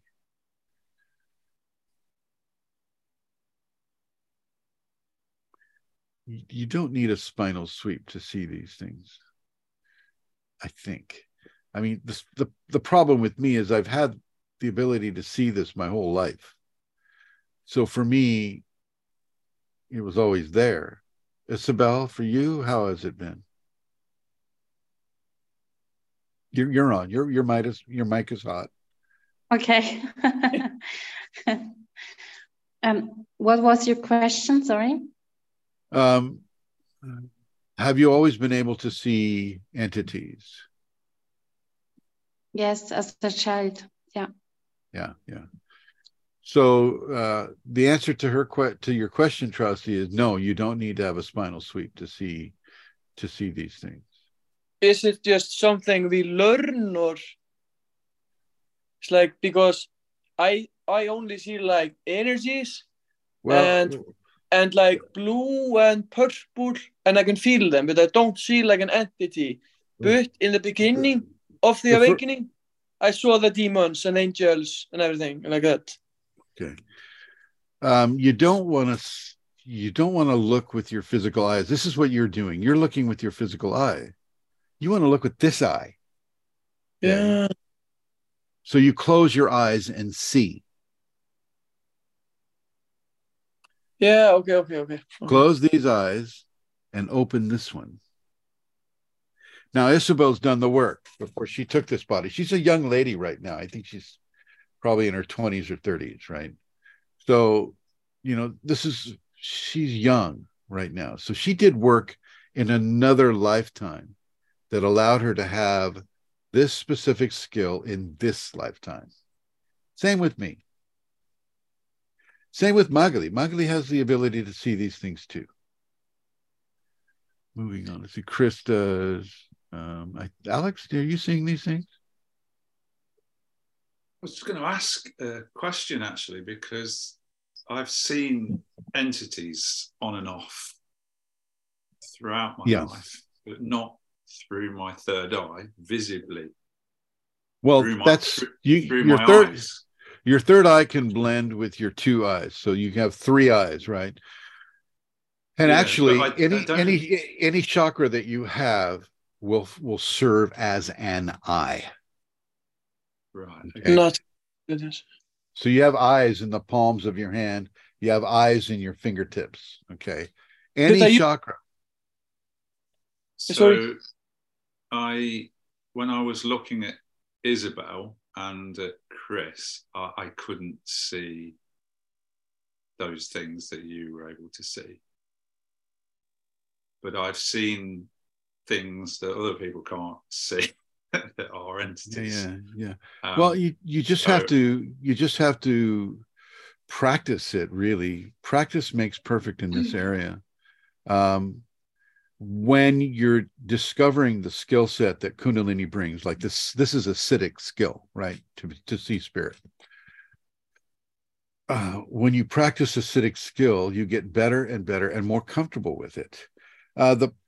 One of the main problems with seeing spirit is that when you see spirit, spirit sees you. You have just made a contract of communication. Okay. You've made a contract of communication, and with that contract, it's now a two-way street, not a one-way street. I think that's what scared me as a child. Yes. And yes, also, I had some very strange experiences with my mother present, and she couldn't see any of it. And she was basically saying, just imagining it. And I think that that programmed me to stop or made me believe I was imagining it. It was only later in life when I started, saw a ghost and thought, "Oh my God, this is real." That was a safety. that was a safety thing that she did for her child who was in distress. Okay, right. So my mother did the same thing when I was being eaten by entities and chased around the room. Right. She'd come in and turn the light on, and that's when I would see them even more clearly when she turned the light on. Yeah. So dark entity in the bedroom. Yeah. Exactly. Sitting on the bed.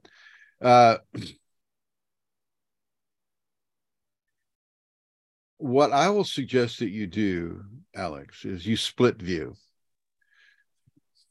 So how do I do that? So I'm going to show you. This is seeing with your third eye. This is seeing with your physical eyes. Okay. So it's a bit like how I see auras, is it? If I If you zoom, it's very soft focus. Well, you don't have to soft focus, not with entities. I mean, when I was looking at Chris, and I still see that entity behind him, it's very clear, crystal clear. And you can see the energy around it and the whole bit of the vibrations. When I look at Isabel, may I look at you again? Is that a yes? Yes. Okay. I like to ask permission because it's a bit of a privacy invasion. You know what I mean? I don't just look at people arbitrarily. Siddhic skills are not to be used for egotistic curiosity. Ever. Getting bliss. She wanted me to say that. All right. So I ask Isabel, I ask Chris, I ask people permission typically to look around them. Isabel's got a really large following behind her.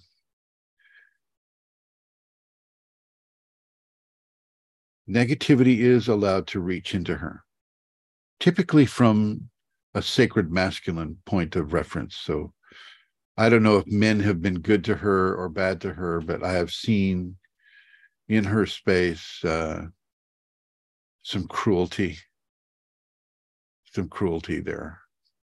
And I'm getting bliss about that too. So I know it's true. And I'm not going to go into the cruelty, but it's there, and it had to happen to her. It had to happen to her so she would know the difference between, good and bad on a high spiritual level, and it had to be lasting. Now, okay, so I saw the negativity coming from her right side. It came as a dark, smoky, dark cloud coming in. And so I didn't see a male face. Now I could go into it and I could see exactly what was done, but I don't want to do that. It's the last thing I want. And when you do that, you can bring that exact thing onto yourself. Okay? Because when you look at it, once again, you've formed a contractual agreement of two-way visual communication. So when I look at Chris and I see the powerful entity behind him, I mean, literally, I'm like a foot away from his face, 12 inches away from its face. And it's not afraid. It's giving off positive energy. I'm that close to it. It's like, if I was that close to a person in real life, I'd be kissing them almost, but it's just like the energy just comes up, you're right there. So, but with a dark experience, God, this really expands into areas I was not intending to talk about, but here we are. No, can I just say what I keep seeing? Sure. I keep seeing it's like she's got a complete halo around the whole of her. All of you have that. All of you have the halo. You have the halo, Chris, Alex. There's a dark central bit that I see as well. It's every single one of you have a halo. All of you. It's actually a corona. It's not the kind of halo that you see. It's not that. It's that. It's like a helmet. I think people might want to hear about this, though. In your aura,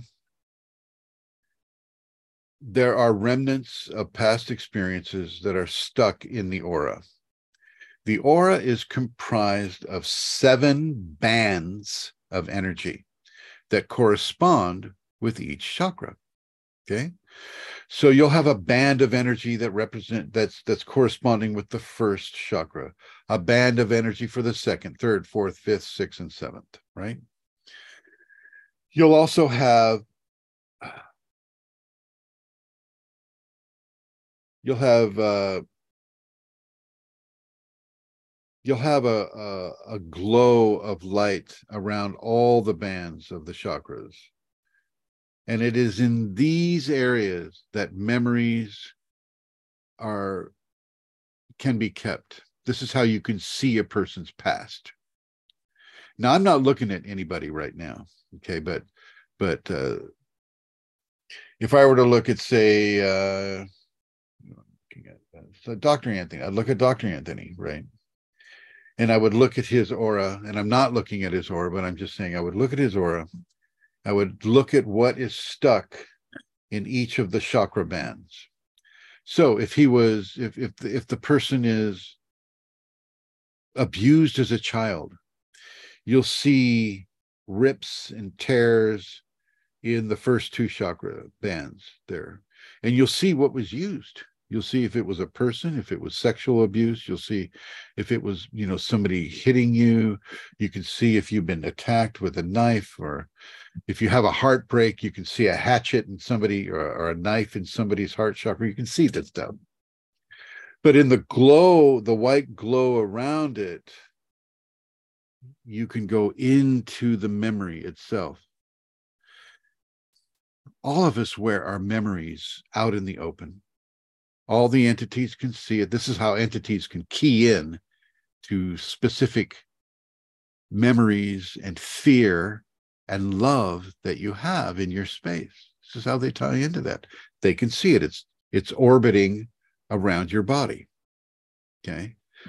So if you've had a recent heartbreak, you can see that heartbreak. It'll come up as a symbol sometimes, like a knife through a heart, or a heart that is bleeding. You'll see these types of things. And if you're a healer like Chris, you can look at that, you go, okay. And you know how you heal a broken heart? Anybody? You don't heal a broken heart. It is not for you to heal, ever. They are learning.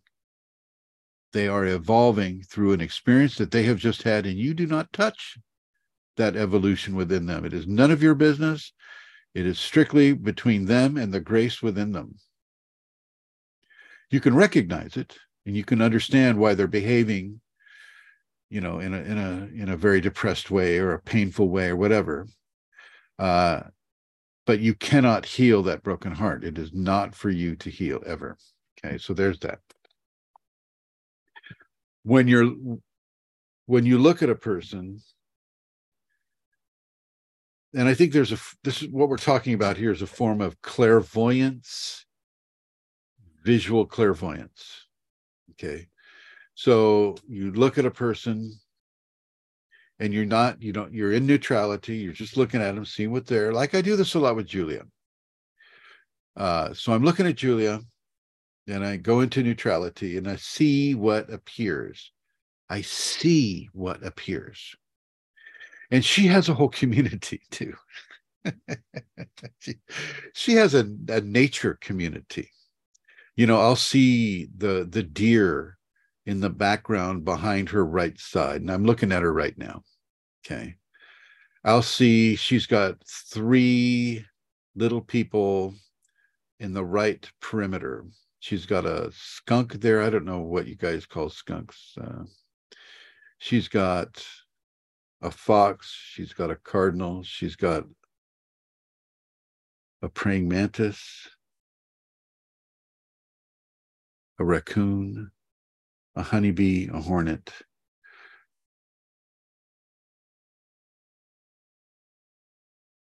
Very natural. Elephant. She's got an elephant on the right side, way in the back. And then I move over to her left, and this is where the sacred feminine comes up her. And she has the serpent going down her left arm. She has more venomous. She's got a venomous spider there. She's got she's got a hornet or a wasp, bees. She's got what do they call those things? A scorpion. She's got 4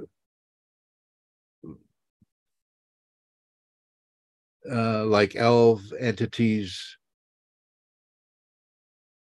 on her back. She's got 4 pylons above her head and Christ above those pylons.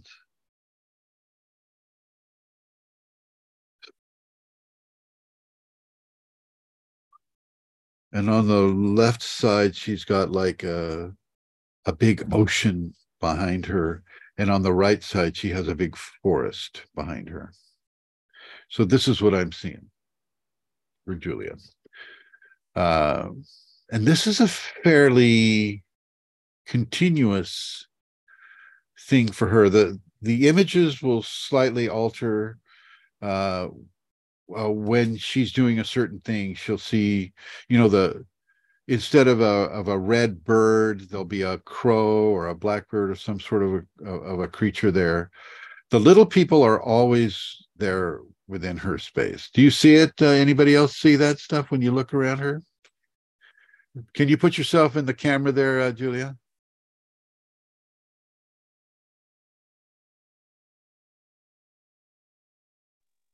I only see blue energy around their head. Blue energy is good. Yeah, good. Keep practicing, you guys. Keep practicing. Now, Dr. Anthony, you see anything around Julia? No? Okay. Chris, Van Hoof? Jennifer? Najmi? It's easier to see against a plain background. It is indeed. Like what Alexander has. Yeah. All right. So I'll just see what it seems like a forest or something. A forest. Yeah, she's got a forest over her right side. She's going back. It's a dense. She comes from the Carpathian Mountains. I mean, she definitely got that going. She's not the only one that has a forest, by the way, or mountains behind her. Others of you also have that. I see Magali's serpent, her giant serpent. I see it going on her ceiling. So anyway, part of the way I look at a person is I bilocate behind them and off to their side. Rarely do I bilocate right in front of them because for some reason she doesn't want me to do that. But it's like when I'm applying a scatter field or things of that nature, I look to see how it's positioned and where it's connecting into the body. I don't know if how other people do it, but this is how I do it. These are the things that came to me to use. I'm sure Isabel has her own technique. Can I say something? Yes, go ahead. I put sure. most of the time clients against a white wall, and you see more clear. So a lot of people do it that way. Yeah, I just see when I look at Julia, I don't see the background anymore. I just see what's behind her spiritually, energetically. So I don't really need now when I'm giving Shaktipat though, and people give me a picture and it's like, say, it's got a really busy background, like Anthony right now, this would be a really busy background where we're looking at his kitchen, I think. That'd be way too busy for me. I have to go into extra effort to give a Shaktipat when I have that kind of background. It's because it's distracting. But the background that Trusty has, that Alexander has, that even Jennifer has right now, or VJ in his picture, that's very easy for me to give a Shaktipat to. Okay, a distant Shaktipat. Anyway, so anybody else have a technique they want to describe here for the Zoom and for the podcast? Isabel, do you want to talk about it at all? Or you don't have to. And you're on. You can, you're on. Okay. It needs a lot of practice. And when you want to know more, to see more, depends. When you want only to do this of the ego, you don't want to receive this, first of all. And when I want to read a person, I say to my body, connect with the body of the other person. And then my body gets the information, and I also feel the pain, the information about, you can to teach your body to get in connection with other bodies because they help also together. The bodies are beings too, and they can also connect and talk to each other. Yeah. There you go. That's empathy, empathic communication. Okay. And you can have empathic telepathy. Empathic telepathy. I think that's what I've been having. Yeah. Isabel's energy is incredible. Oh yeah, she's very bright. Very bright. I was starting to see someone or something behind her. Really powerful. Anyway, sorry to interrupt. Big community. A lot of people here have very bright energies. Ranvig, Chris, Anthony, Jolanta, Trusty, all of you have really bright energies here. And so this tells me that Najme, Paya, Isabel, David, all of you, because you have Kundalini, it really brightens up your energy tremendously. You look at, I'm looking at people right now, and I can see like lightning around them. Somebody has, it's almost like they're wearing light fixtures on their head that produce tremendous amounts of light. So yeah, but I tend not to when you're in neutrality, you just observe, you're just observing. And while you're in neutrality, you can describe what you're observing. People have experiences in their lives that are supposed to shadow their light a bit. So if you've been treated cruelly in your life, if somebody has done bad things to you and really kind of hurt you severely, this for a little while it shadows your light, but in the long term it brightens your light, especially when you come to a level of healing with it, a level of healing from whatever it was that occurred. But it's still, there's still that shadow in the corner. You have to remember that you live in a world of shadow and light. A shadow and light. Okay, and it's not all going to be light. In order for light to even exist, there must be shadow. Okay, that's part of the deal here on this world. Now, yeah, you go off into the astral, and the lighting rules are very different. But here on this world, you must have shadow and light. Okay, and not all shadow is bad either. When I look at the shadow around a person, I look to see if it's Shakti oriented. If there's a dark black around a person, I don't immediately try to get rid of it. I don't mess with that at all.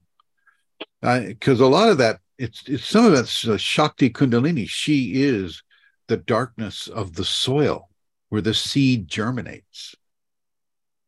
Okay, so I don't try to have everybody dye their hair blonde. Okay. That's not see, that's a total misinterpretation of light and dark. Okay, you don't need to have blonde hair. You can have blonde hair if you want, but try to make it with natural dyes. Let's see. Anthony says, I don't know what a spinal sweep is like, but I always feel Kundalini starting from above into my crown chakra, and also more recently, energy from the root chakra. I hope someday to have a spinal sweep. Yeah, you're in the process of developing that spinal sweep, especially when it's coming down from the top and coming up from the bottom. That often can perpetuate a heart chakra activation, which is tremendously powerful. Then you're just in love with everything. You're in love with your knife, your spoon, your fork. You're in love with your floor. You're in love. I'm not kidding. I've had this. You're in love with every stranger, every familiar person. You're in love with the insects, the animals, the fleas, the dust motes in the corner of the room. You're in love with everything because everything is a creation of divine creator, and you are in love with everything and everyone. And that can last for a while. So keep going with that, Dr. Anthony. Keep going with that. That will be a very, very good development. Trusty says, when I had my activation, I saw entities for like 6 months, open and closed eyes, and angels and elves, and then it suddenly stopped after I purified my body. No caffeine, no alcohol, no nicotine, but I always feel the energy go to my third eye. It's all good. It's all good. You don't even need to be Kundalini active to see elves or angels. Oh. No, I mean, people have seen that are not Kundalini active. Okay. You could see a ghost without being Kundalini active as well. Okay. Spirits are not hard to see. What's hard to do is to go against your scientific programming that says they're not real, when in fact they are real. Okay. You go into like Germany, go into a concentration camp.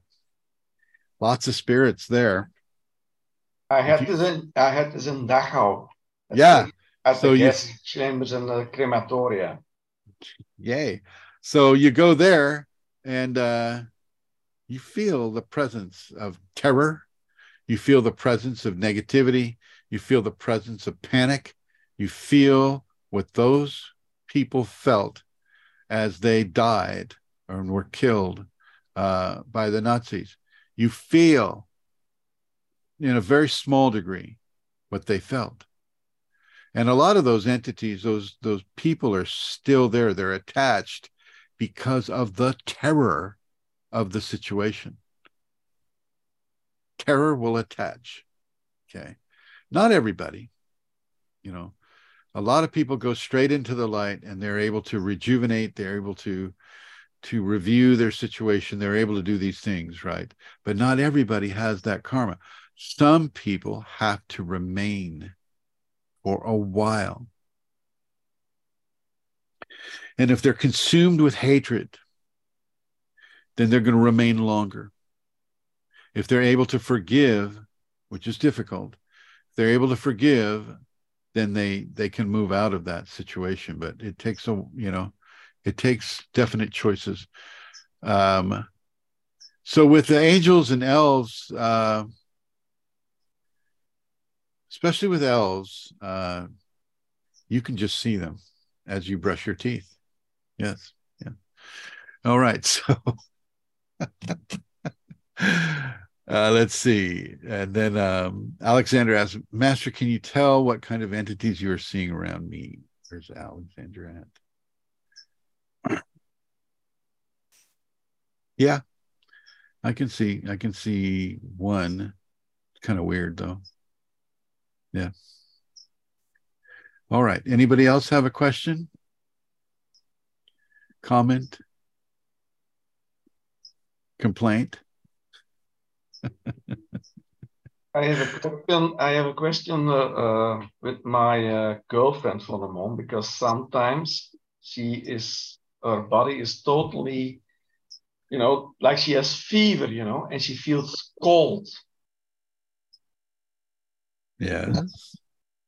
So what is this exactly then? She rage that she has trauma in her life, There's certain types of influenza that can give you a fever and chills at the same time. So look to see if she has an influenza, like a flu. Sometimes the body shakes with chills in order to develop the energetic frequency that allows the immune system to come into a greater level of interaction with the virus or whatever it is that's attacking. Also, when she's around you, because you have the Kundalini, that can transfer over to her if her karma is amenable to it, if her karma accepts it. Mm-hmm. Okay. But if her karma, how long have you had this girlfriend? Around 3 years. Yeah. On and off. So if she hasn't activated to this point, then her karma is probably not accepting your Kundalini. So she probably has some sort of an influenza or some sort of a situation where she needs to definitely, I'm being shown this now, she needs to increase her vitamin C content. She needs to be drinking freshly squeezed orange juice, organic, fresh squeezed orange juice. That's what I'm seeing in regards to her. I don't have a reference point for her, but I'm being shown what she needs to have. So 3,000 milligrams of vitamin C complex, preferably the Solar Ray brand of vitamin C complex, with 1,000 milligrams of ascorbic acid, 500 milligrams of citrus bioflavonols, 100 milligrams of hesperidin, And there's another one that starts with an N that I'm not getting a clear read on.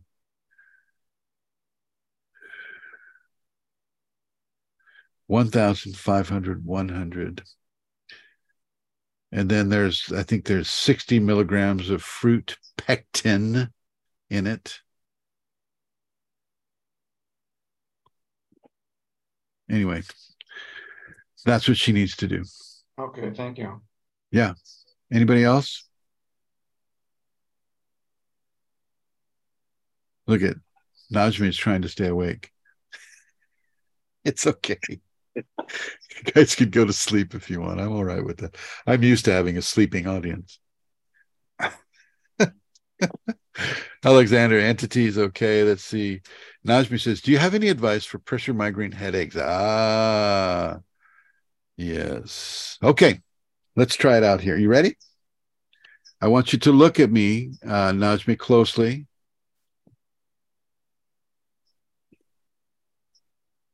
See if I remember how to do this. Here. No, with your thumbs. You see that? You see where I'm putting my hands?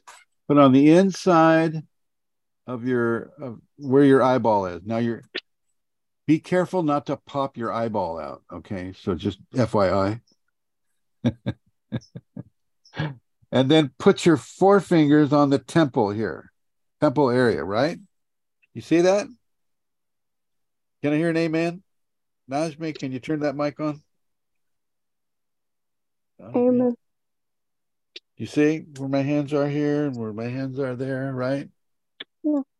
Are you feeling the pressure headache right now? Yes. Okay, watch what I do. Don't do it yet. Just watch. While you're holding that position. Yes. Go ahead. Shake your head now. Shake your head. Shake your head. Faster. Faster. Let go. Now stop. Let go. How do you feel? A little bit better. What? A little bit better. Yeah, because I didn't have you do it for very long. But you can also just hold it there. Hold it there. Okay. I do this always.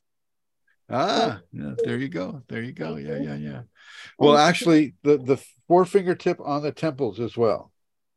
Right there. Okay. Just hold it. Instead of doing this, do that. Okay. Now, you got to understand that these are tension headaches. These are expansion. So the Kundalini is expanding the cranial bone structure of your skull. And this will lead to cranial plate migration. So the plates in your brain or in your skull are going to move around. They're going to move around. You might hear. I have it over here.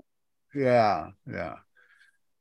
It's natural. It's normal for Kundalini. Don't be afraid. Nothing's wrong. Okay. And there are different things that you can do, different places that you can hold your wrist. And look into Taoist head pain control techniques. Taoist, that's spelled T as in Tom, AOIST, headache pain control techniques. Okay? Yeah. You're welcome. Anybody else? Anybody else? Jennifer. Jennifer says, I have been in many spiritual circles over the years, and women predominate. In Kundalini circles, at least 50% or more are men. Why is this? So if you're saying women predominate, and then you're saying that 50% are men. Which is it, Jennifer? You can't have it both ways. No, I'm saying in Kundalini circles, it's predominantly, I mean, it's men make up like 50% or more in Kundalini circles, but I'm saying any other spiritual, basically any other spiritual group that I can think of. It's always going to be 50-50. There, I mean, because of our programming in this society. No, I totally get what you're saying, Jennifer. Because of our programming, women have been held down in their spiritual expression. You know, you go into India, you know, women can't have Kundalini, according to some people in India. Only men. Only men get to have the sacred feminine come into them, right? It's like, oh, yeah, right. So part of that is the programming, Jennifer Parkinson. You're not going to, you know, men are not going to let up on the pressure of that they put on women to be less than a man, to not be as spiritually advanced as a man. You know, this is Osho. Osho is like this. Osho came right out and said, no, women can't have Kundalini. Okay. And yet they can. Gosh, you know, and the guy was doing a lot of drugs and things. And maybe that was one of the things he said while he was on drugs. He said a lot of good things too. Osho said a lot of good things, but here he was mistaken. Okay. Women are equal in their ability to have the Kundalini as any man on this world. It's just in this world and in many cultures, men want to dominate femininity. Okay. And this is one of the ways they do it, is they program girls from childhood that they are somehow less than. Even here in the United States right now, a woman can do the exact same job and get paid less for it. Exact same. There's no difference in the job. The difference is he's got a penis and she doesn't. That's it. That is the only difference. Okay. And this carries right over into the spiritual, the spiritual areas of practice, because this programming follows a woman throughout her life. She has to constantly, you know, guys are opening doors, guys are paying for the food. It's like, you can't open your own door because you're a girl. You can't buy your own food because you're a girl. You know, you can't have the ultimate power in the universe, which is Kundalini. Can't have that because you're a girl, right? Bullshit. It's a lie. It's a programming lie. Just look at Magali. Look at Julia. Look at Isabel. Look at yourself. Look at Najmi. Okay? All of you are incredibly powerful women. I can see the light in all of you.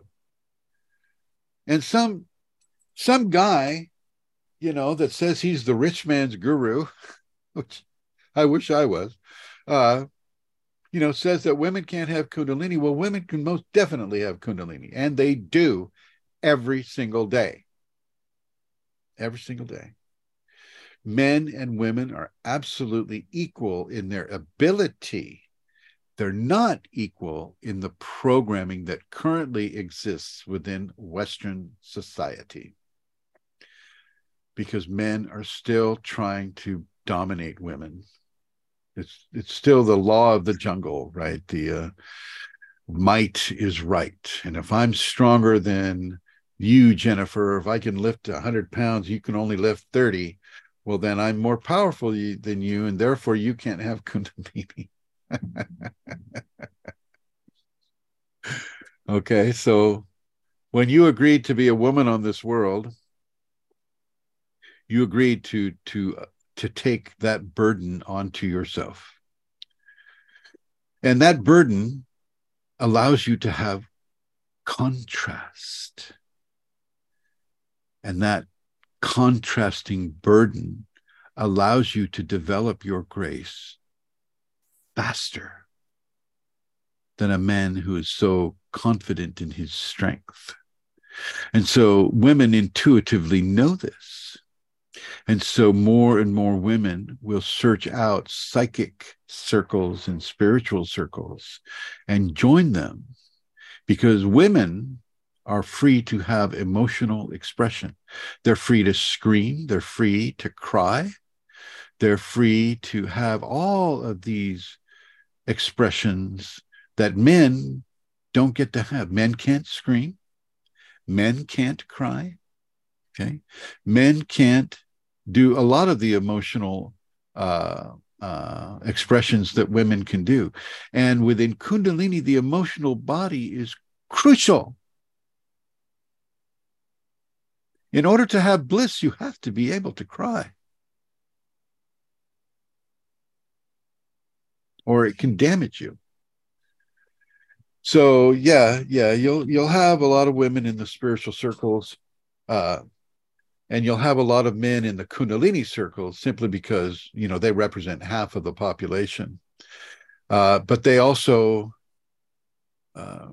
they need, in a way, men need the Kundalini a bit more than women do, because they have to get in touch with their emotional body. They have to get in touch with their intellectual body. They have to get in touch with their spiritual body so that they can come into a balance that a woman already has. You understand? Women are the power on this world. women are, there's a good reason why women aren't allowed to take over societies. They are very, very, very, very powerful, which is why men are so afraid of them. I've had my heart broken. I've had my heart broken by a woman, and it's devastating. It's absolutely devastating. Honey, what you up to?